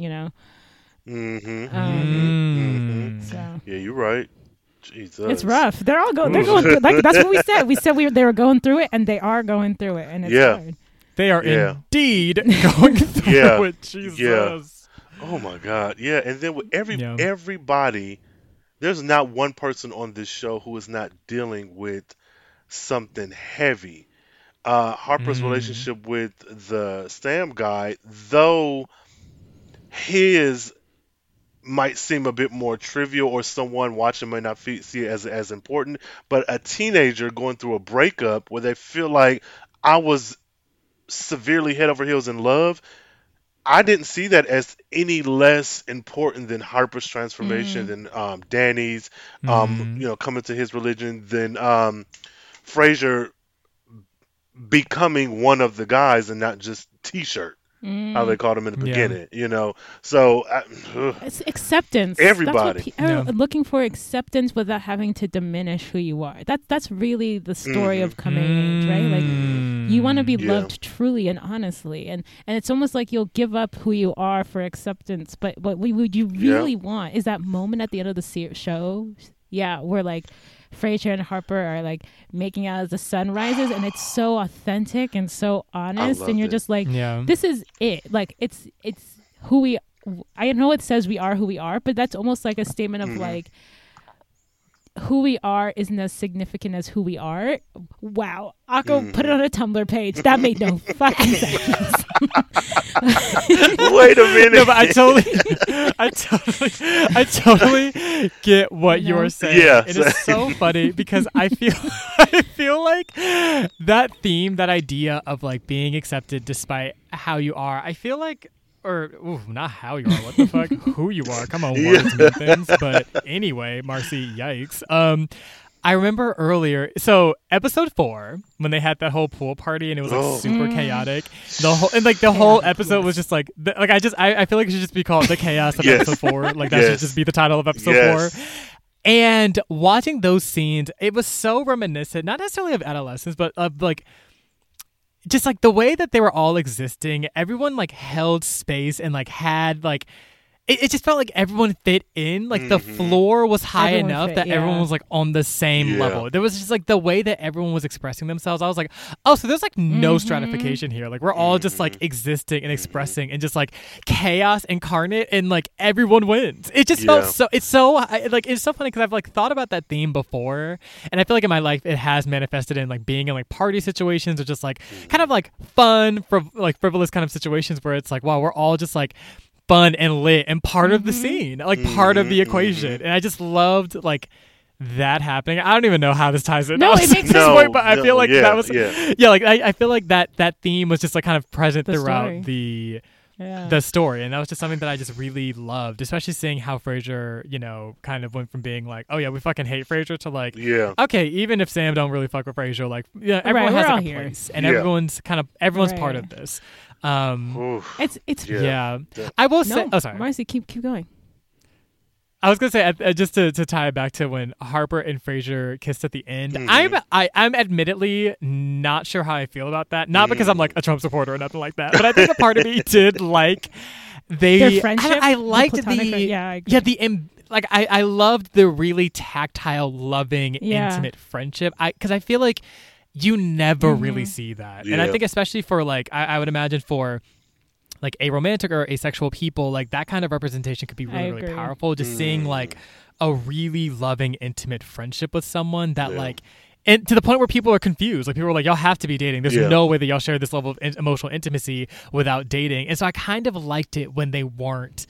I mean, not to say that they are in a relationship, but I think that like, I don't know. I liked it being really ambiguous and being kind of like, oh no, we hold hands because we love each other. We sit close to each other because we love each other. And like me loving you doesn't have to have, it felt like a true separation of like romance and sexuality in a way that I feel like we don't really get to see. Like I feel like it kind of it illuminated the idea of like a romantic, or not even saying that theirs was romantic, but I think I can imagine someone being able to like kind of understand like, okay, there is like a romantic energy versus like a sexual energy, and theirs might teeter more towards the former than the latter. I was gonna just some thoughts there, Marcy, that I agree with you. I get so mad at myself because Marcy will make a really good point, and then I'll jump in to interrupt while he's making the point. I'll be like, "That's a great point, Marcy." And Marcy's like, "I'm still saying it."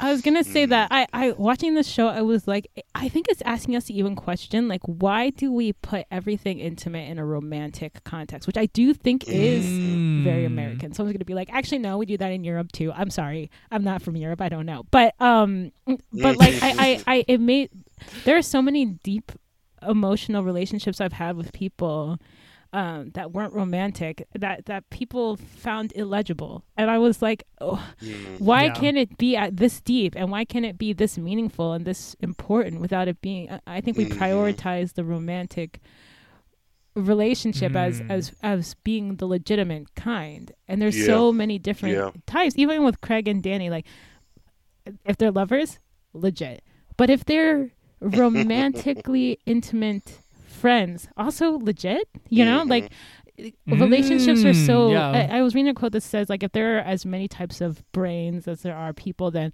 there is as many types of love as there are people, and I think there's a truth to that that I think is sometimes diminished. Absolutely. But I also don't want to take away from the legitimacy of, like, no, I'm a queer person, this is my romantic partner, no, we're not friends. That's true too, so I don't want to take away from that. I guess I want to nuance the conversation. I don't know.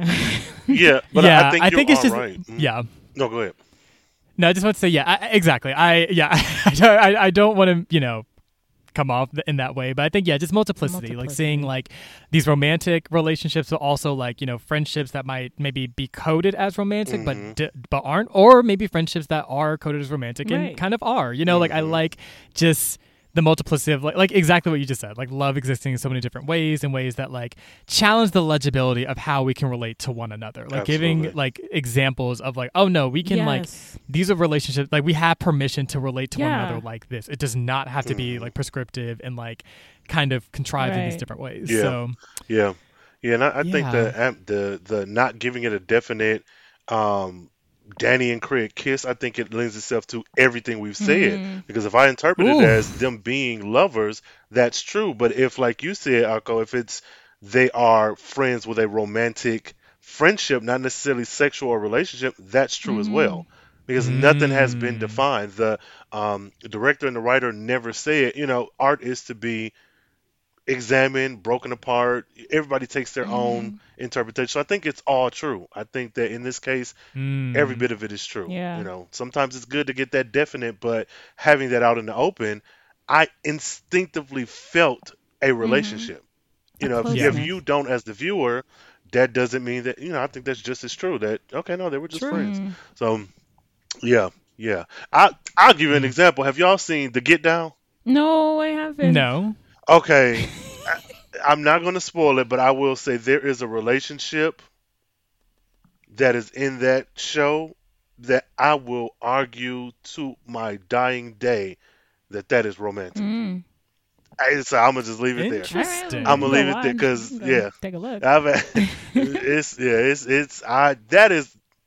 Stay together. So, but I am so curious. Okay, shoot. Wait, I'm looking it up because I've vaguely heard of this, but I haven't really watched it for real. Yeah, it's on Netflix. It's very much like a musical in a sense that not every episode they're singing songs, but it's about the music industry in the 70s.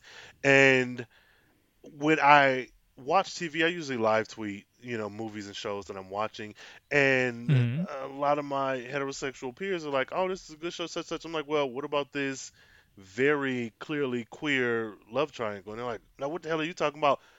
Do you not see this?" So I love this. It's and that do be happening. Like, I'll be talking to straight people, and I'm like, I know.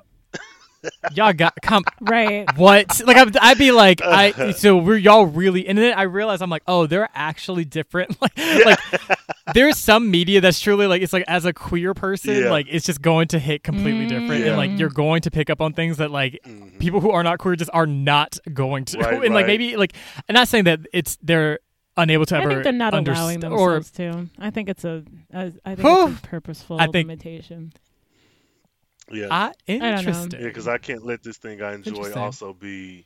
I mean, intimacy is obvious. Like, come on. It's like when you walk into a room and like two friends are like suddenly not closer than friends, and you're like, "Oh, let me just get my Cheetos and leave the room." Like, you always know, right? Like, let's be real.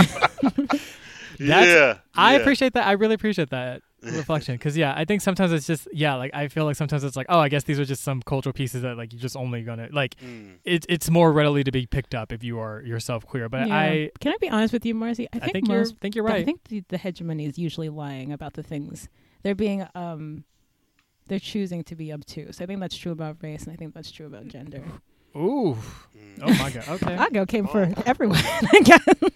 Look, scalped. No, Well, I guess if we can move into Frasier, because Frasier and Harper were pretty much the main characters. I didn't like Frasier. And my dislike came from his relationship with his mother. And the more I saw him, the more I understood why he was written this way, but I still couldn't get behind, like, for all the great things he did for Harper and for himself and, throughout the show, it was still like, what type of adult is this going to be?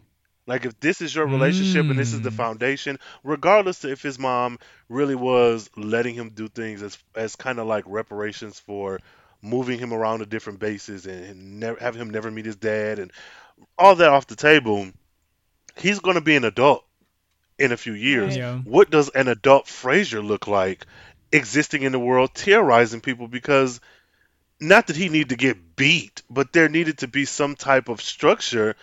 Who slaps their mom in the face? Yeah. Oh my God. I am. Yeah. Oh my God. So, and then he called her,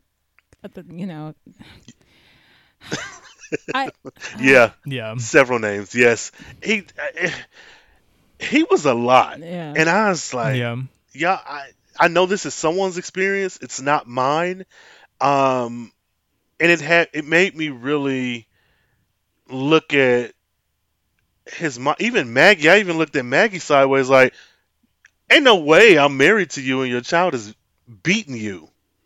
No, I don't care if biologically yours or not. I digress. No, I very much. I'm sorry. Were you done? No. Go ahead. See how polite Marcy is. I literally interrupted. He actually asked if you're fit. Anyway, continue. No, you're fine. You also will ask.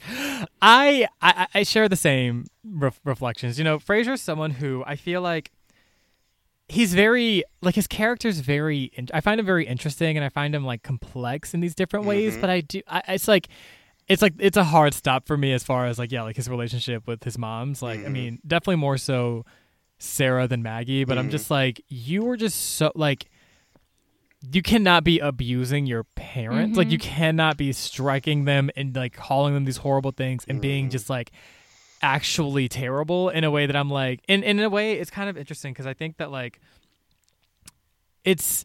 you see Frasier in all these other contexts, and it's like, damn, like, I really want to fucking like you. Yeah. But then, like, you have, or even moments like with his mom where, like, I remember there was the one scene where he was like feeling really anxious, and she like cuddled him and like calmed him down and all of that, and he like was, and I was like, oh, like, this is like a kind of nice scene, but then like the next scene he's like hitting her and shit. Like, what the fuck? Like, I'm like, oh, like, I really don't like the way that you treat her, and like it I can recognize the complexity of your character and like kind of there's layers here, but like, do I like Frasier? No.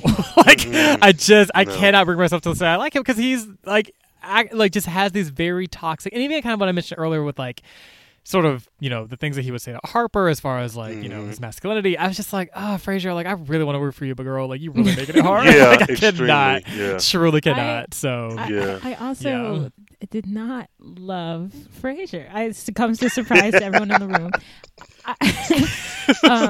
And it was, I understand there was a narrow atypicality that we're trying to portray and diversity of that, and I love that, and I think that's necessary. However, I don't think that it's fair to say that just because someone's neurodiverse that they would do this type of thing. I don't think that's fair, and I don't think that's excusable, and I also, because it's not that's not accurate. Like, that's not accurate. And then the thing that gets me too is that if you were not a white, read as male person, you would not have this level of space. You would And Absolutely. I'm just Come on. which one means that this is not innate, and then two, like the slapping people is not innate, like the abuse. And then two, that is you're really sitting in a privilege that you really, really should examine because it's corrosive to yourself and to other people. And you're sitting in sort of the privilege of young white maleness, in which a lot of excuses are made for you. And the consequences of that are adult white maleness, in which you're not used to consequences for your actions. Which is why when no, continue. Sorry, no, keep going.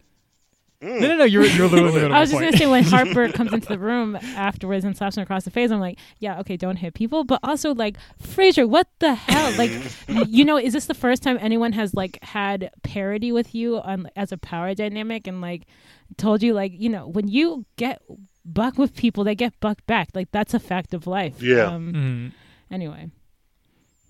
Yeah. No. And I just wanted to say to that point, as far as like just like following it, like just like leaning into that privilege. Like, I even think about that last episode. Frasier left Harper so goddamn like met livid. Jonathan and was like, "Oh, who's Harper? I don't know. I don't know no idea who that is." And Harper literally just had to kind of just figure it out, and like walking through the city late at night in a place that like he doesn't know, alone. 14, like that is so irresponsible. I was like, you cannot leave your friends like that. And Harper, mind you, was on the way to go back to his family and leave, which he, by the way, has to do. Yeah. And Frasier's like, oh no, like let's like watch the sunrise. So they watch the sunrise. They're like making out, and there's like no real consequence. I was like, Frasier, you acted irresponsibly. Yes, irresponsibly as well. I cannot. Like, I am befuddled at how I'm still like sitting here watching this shit. Like, how the fuck are you? What? Like, and literally, and like again, no consequence. Well, for maybe that. season. So it's like, I mean, in some ways, I can appreciate their relationship, but I'm also like, Frasier, what the fuck? What the fuck? You cannot do this. This is it. I'm not mad. I wish whiteness would examine itself a little bit on these fronts. Like, I wish it would just take a moment to realize. Yeah, because like once he does that and pulls Harper off the train and they're like running around and like, free. This is kind of what I mean by like, okay, what are the levels of privilege that allow you to do this? One, you're American. Two, your mothers are like high-ranking officers. Three, you're white. You're just running through the city. I'm just like, oh my god, like, yes, you can create this magical like image in your mind, but what's the privilege that's allowing that? And it's what's the cost of that privilege? The cost is now Harper's gone. Harper is gone. Harper and his family are gone because of that, and Kid Cudi got drunk and said some words and shoved some people, but you're not about to make me believe that when we're on an army base, everybody's not friendly all the time. And me shoving you at a funeral where tensions and emotions are already high. Now, I don't know. I've never been in the army. Maybe that's enough warrant to move somebody, but when your wife has to tell you, oh, your friend from, I don't know, college who works on transfers, get him out of here. It's like, it didn't even, let's get into Maggie. Now, Maggie, to me, in that scene, seemed to have retaliated against Jennifer. Get them out of here. Now that I'm done with you, because Sarah said, hey, she doesn't feel like the others, alluding to Maggie having affairs before. And she's like, oh, no, she was nothing, blah, whatever. But now you take this opportunity to get rid of them completely. Oh, now all of a sudden Harper's not good enough for Frasier. And I know you had this affair with Jennifer, so let me get you out of here. And then, God forbid, somebody has emotions behind decisions you made that ultimately ended up in these people being killed. So it's just like, it felt very... I don't want to say anti-black, but it felt very close to it. Like, what are you doing? What are you doing? Y'all came in and interrupted these people's lives, regardless, to how whatever is whatever. You sent your child off at 14 to be with this 30-year-old man. knowing the crush that he had, and hide it under this guise of he's like a big brother type, and There, your actions. Jennifer, Go ahead. Maggie, and not Jennifer, Maggie, Sarah, and the Jonathan situation. I was like, now. Mm-hmm. Yeah. So everyone Yeah. needs to have a conversation because I feel like we're Yes. not being responsible. Yeah. That's At all. At all. I'm gonna keep it real with y'all. It felt retaliative to me from Sarah's end. I think she was like, I don't really. It felt kind of spiteful, like Yeah. spitefully irresponsible to do something like that. I'm like, I'm hard pressed to believe that if you and Fraser had a better relationship, you would have been like, oh yeah, it's totally fine if you hang out with this 30-year-old man Yeah. and like whatever, like 101. Anyway, Yeah. so I was like, that's a that. Yeah, Sarah was I a didn't have terrible words. person. She was a terrible person. She was the worst person on this Yeah. show. Her and Maggie. And one, I didn't like Maggie because she played a character on New Mutants that is an Afro Latina, and this woman is a whitewashed version. And I didn't like her from there. So I already didn't like her when the show came on. But I tried to give her the benefit of the doubt. No, just because you speak a little Spanish and you put your hair in that little bun, no. No, ma'am, I don't like you. I don't like her. But yeah, no, she was shitty. She was terrible. When I was saying earlier about like covering my eyes because awkward situation, like I felt myself constantly covering my eyes. Like this is not good. This is not good. This is not healthy communication. Yeah. It was, Yeah. If there's a season Yeah. 2, I This is want to see horrible. how that. Absolutely. Because I mean, look, y'all, you made some actions, and there are gonna be consequences for actions. Yeah. There needs to be. I do not like Sarah at all. I don't feel like she's a good parent. I mean, whatever. There's no rule book, so there's that. But I think she really is putting the world at large at jeopardy when you have these children, specifically these white male children, and you don't. They already grow up to inherit the world. And so a Fraser who becomes 21, who wants to study fashion, so you go, I don't know, to some school overseas, and now when these subtle comments you make, like you brought up, Marcy, when these subtle comments that you make to Harper now become think pieces and term papers and long thought out conversations where you're white-splaining or mansplaining something to somebody, like, laws. what's you get into a position of power where you are able to make things like you could say it's a reach, but it happens not a every reach. day. We Children had grow this up room in the like everyone Capitol. else. That's what happens. Yeah. So like I think they're shitty. They really put him at a disadvantage because I can only give him so much leeway because he's the kid being raised, but you instinctively know if you're being mean to somebody. You know if the stuff you're saying changes the mood in the room. You know that. And at 14, again, I'm not a doctor, I'm not a therapist, I can't psychoanalyze anyone, but at 14 you have to have had enough experiences, even within your own home, because you constantly hurt your mother intentionally, to know that some of this shit is wrong. But you're also the parents aren't being fair because if Fraser is neurodiverse, which they haven't said either way, you can't. You have to parent him. Like you have to give him the chance to mature. Like for what I watch, I was like, he's emotionally immature. Like not in like a cute way, not like in a true right. People develop at different speeds and in different ways. You're not being responsible enough. Like get him a psychiatrist. Like get him someone to help him work through his own brain and think through his own thoughts so that he's able to. You're not being fair to his development either. Just to allow him to do whatever. Like you're underestimating his potential too. Like you don't think he has the potential to like figure himself out. That's not fair. And when you were present. Oh my bad. Look, I got.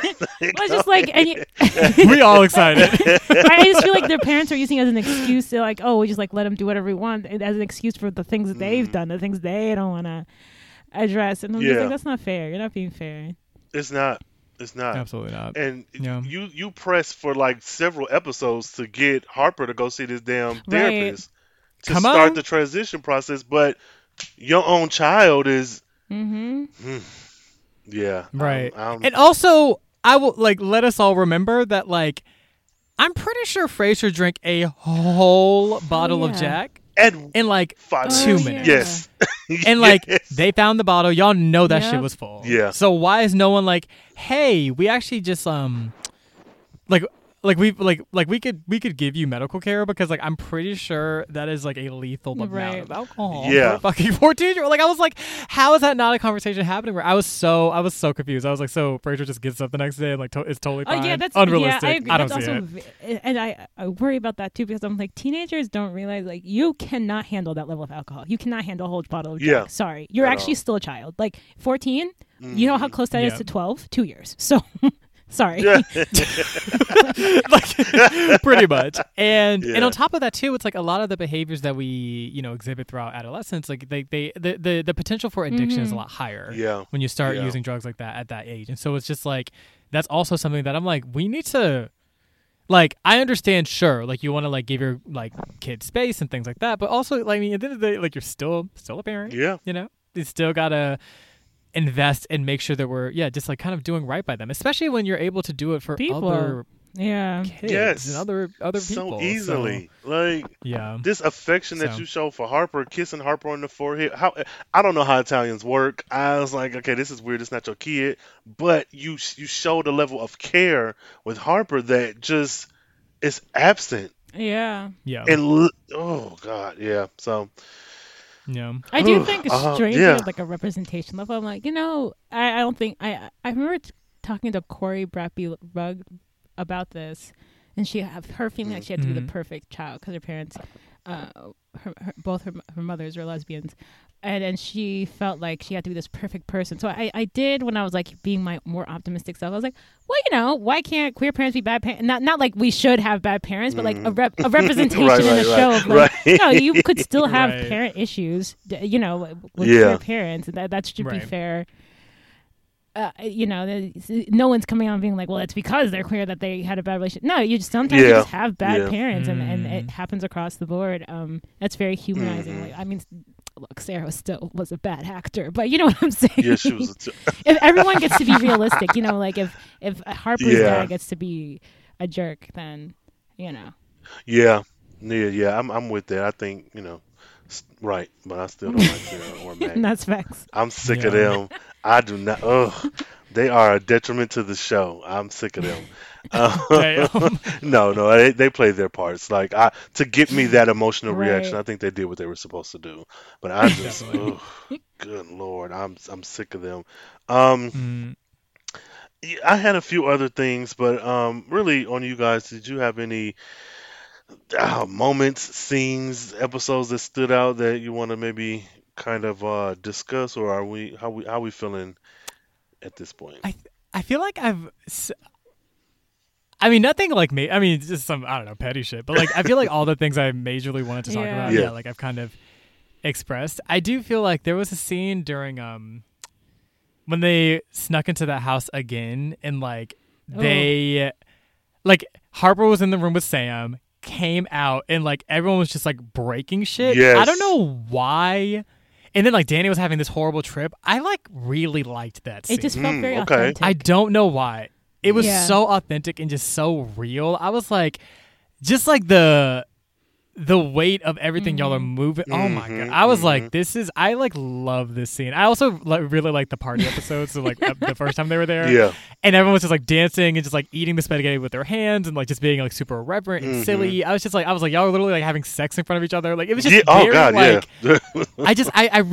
think that setting, that house, just in what it represented in the show, as ensemble, I really loved that.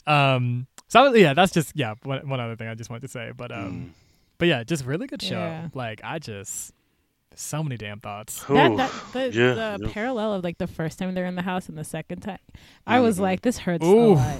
I was they're in pain, and I also and the lighting, and also I remember the first time watching it, I'm wondering are you guys happy in this scene though?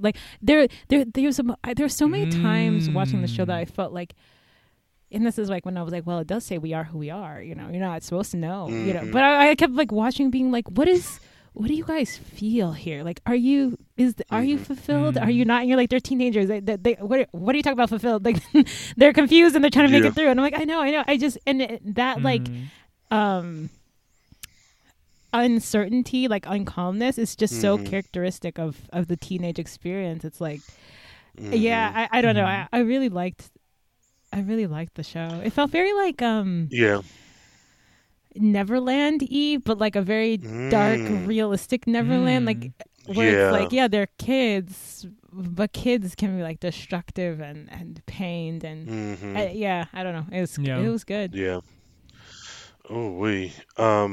I hated the scene at the house. Not for anything that you said, but because me as an adult, I was like, I kept waiting for the Italian family who owned that house to come back. Like, I was like, okay, I'm enjoying this. But and then when they came back the second time, I was like, but did somebody come back and clean up? Because it did not look destroyed. I was very, like, I enjoy everything you said, amplify it times 100. But I was like, y'all gonna get caught. I was so nervous. Also, you're being irresponsible. If someone came to my house and broke all my shit, I actually would be mad. Like, well, Neverland, yada yada yada. Fine. If I come in and all my shit's broken, we have a problem. I'm gonna go call your parents. Are you kidding? Oh my god! I had this long ass day. I come home and this goddamn house is destroyed. How did? That's how I know I'm not a teenager anymore. Like, you know how much this costs? I was like, the property value plummeting man. as we speak. Oh my gosh. I was waiting for the owners to come home. I really was. And so when we came back, I just knew. I was like, okay, they're not coming. This scene is too heavy for them to come back. They should have came back in the first happy scene. But I like that. I think that and cutting Harper's hair are the two scenes that stand out the most. Like that scene of them in the mirror was so genuine. It was so innocent. It was like, and like excited and happy and just I couldn't stop smiling. I was like, oh, I mean, you're gonna get in trouble, but yes, come on, I felt that scene. Cut it off. Yeah. So oh man, I'm not a teenager. Jeez, I was stressed. And I tell you, especially when Craig and his wife, forget her name, my bad. When they Valentina, Valentina, when they started having sex, I was like, okay, y'all separated from the group. You're gonna get caught first. Like, I was thinking in terms of like a horror movie, like you gotta get out. But it all worked out in the end. What kind of? In that episode it did, but because it did not. And I was waiting for her to be pregnant to be like, oh, this one time me and him slept together. Though he's gone now, I have his baby, and I was like, oh, that didn't even. So it was good. I enjoyed it. I really did. Oh God. Okay. Well, I guess we can end it with like, do you have a favorite character or characters, or is everybody a wash? I feel like we all just love Harper, and I like for myself say that I love Harper. I love. Yes. Yeah. Yes. I really love Harper. I feel like I mean, aside from him, shit, I'm trying to think. I like that Blood Orange was on the show. That was fun. Yes.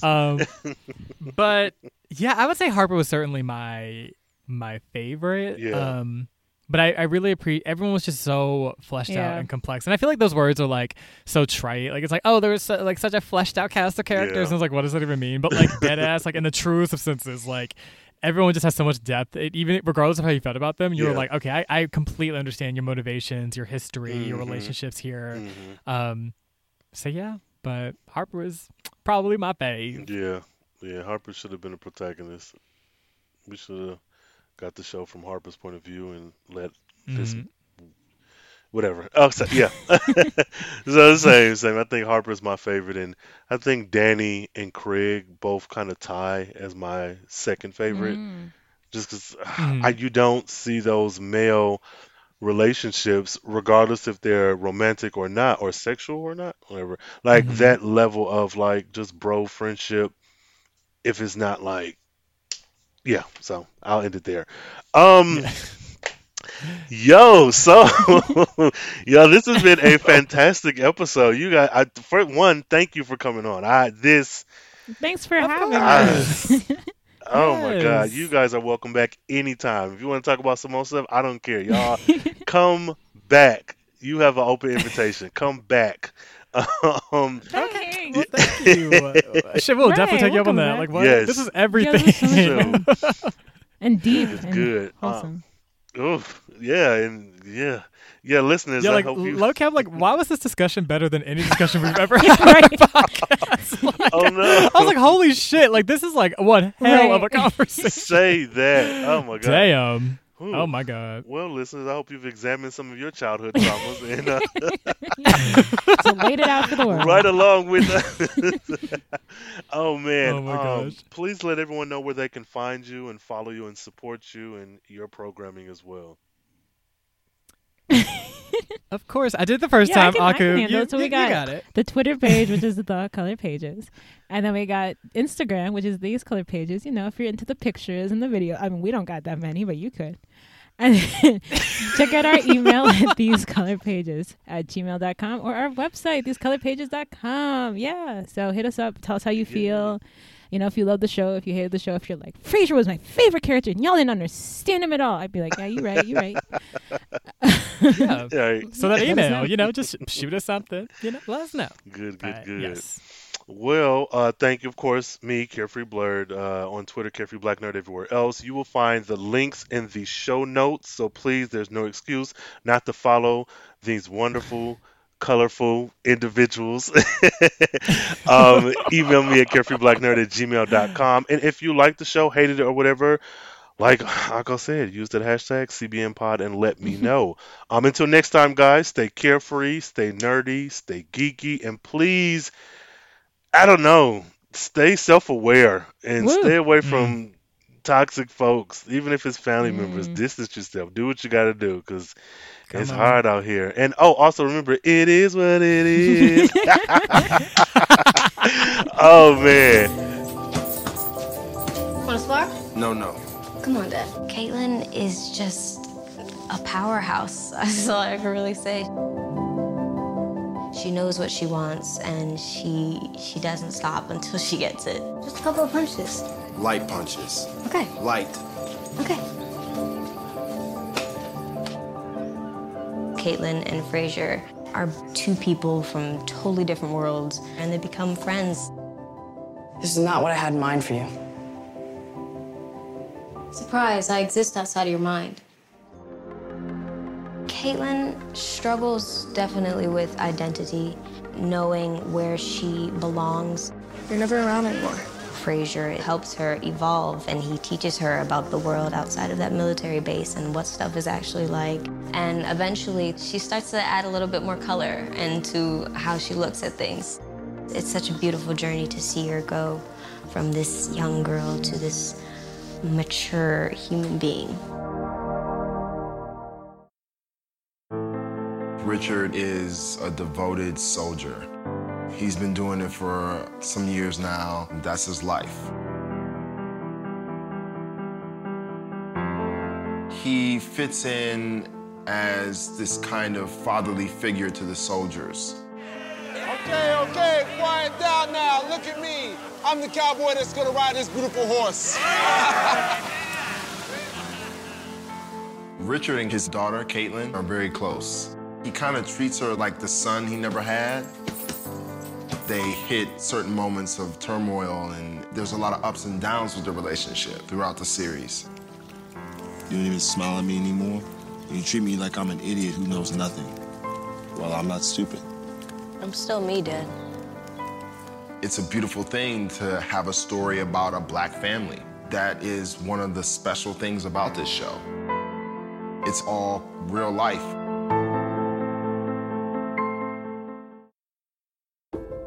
Jenny starts in a place where she's wistful and longing, but she's not really quite sure what for.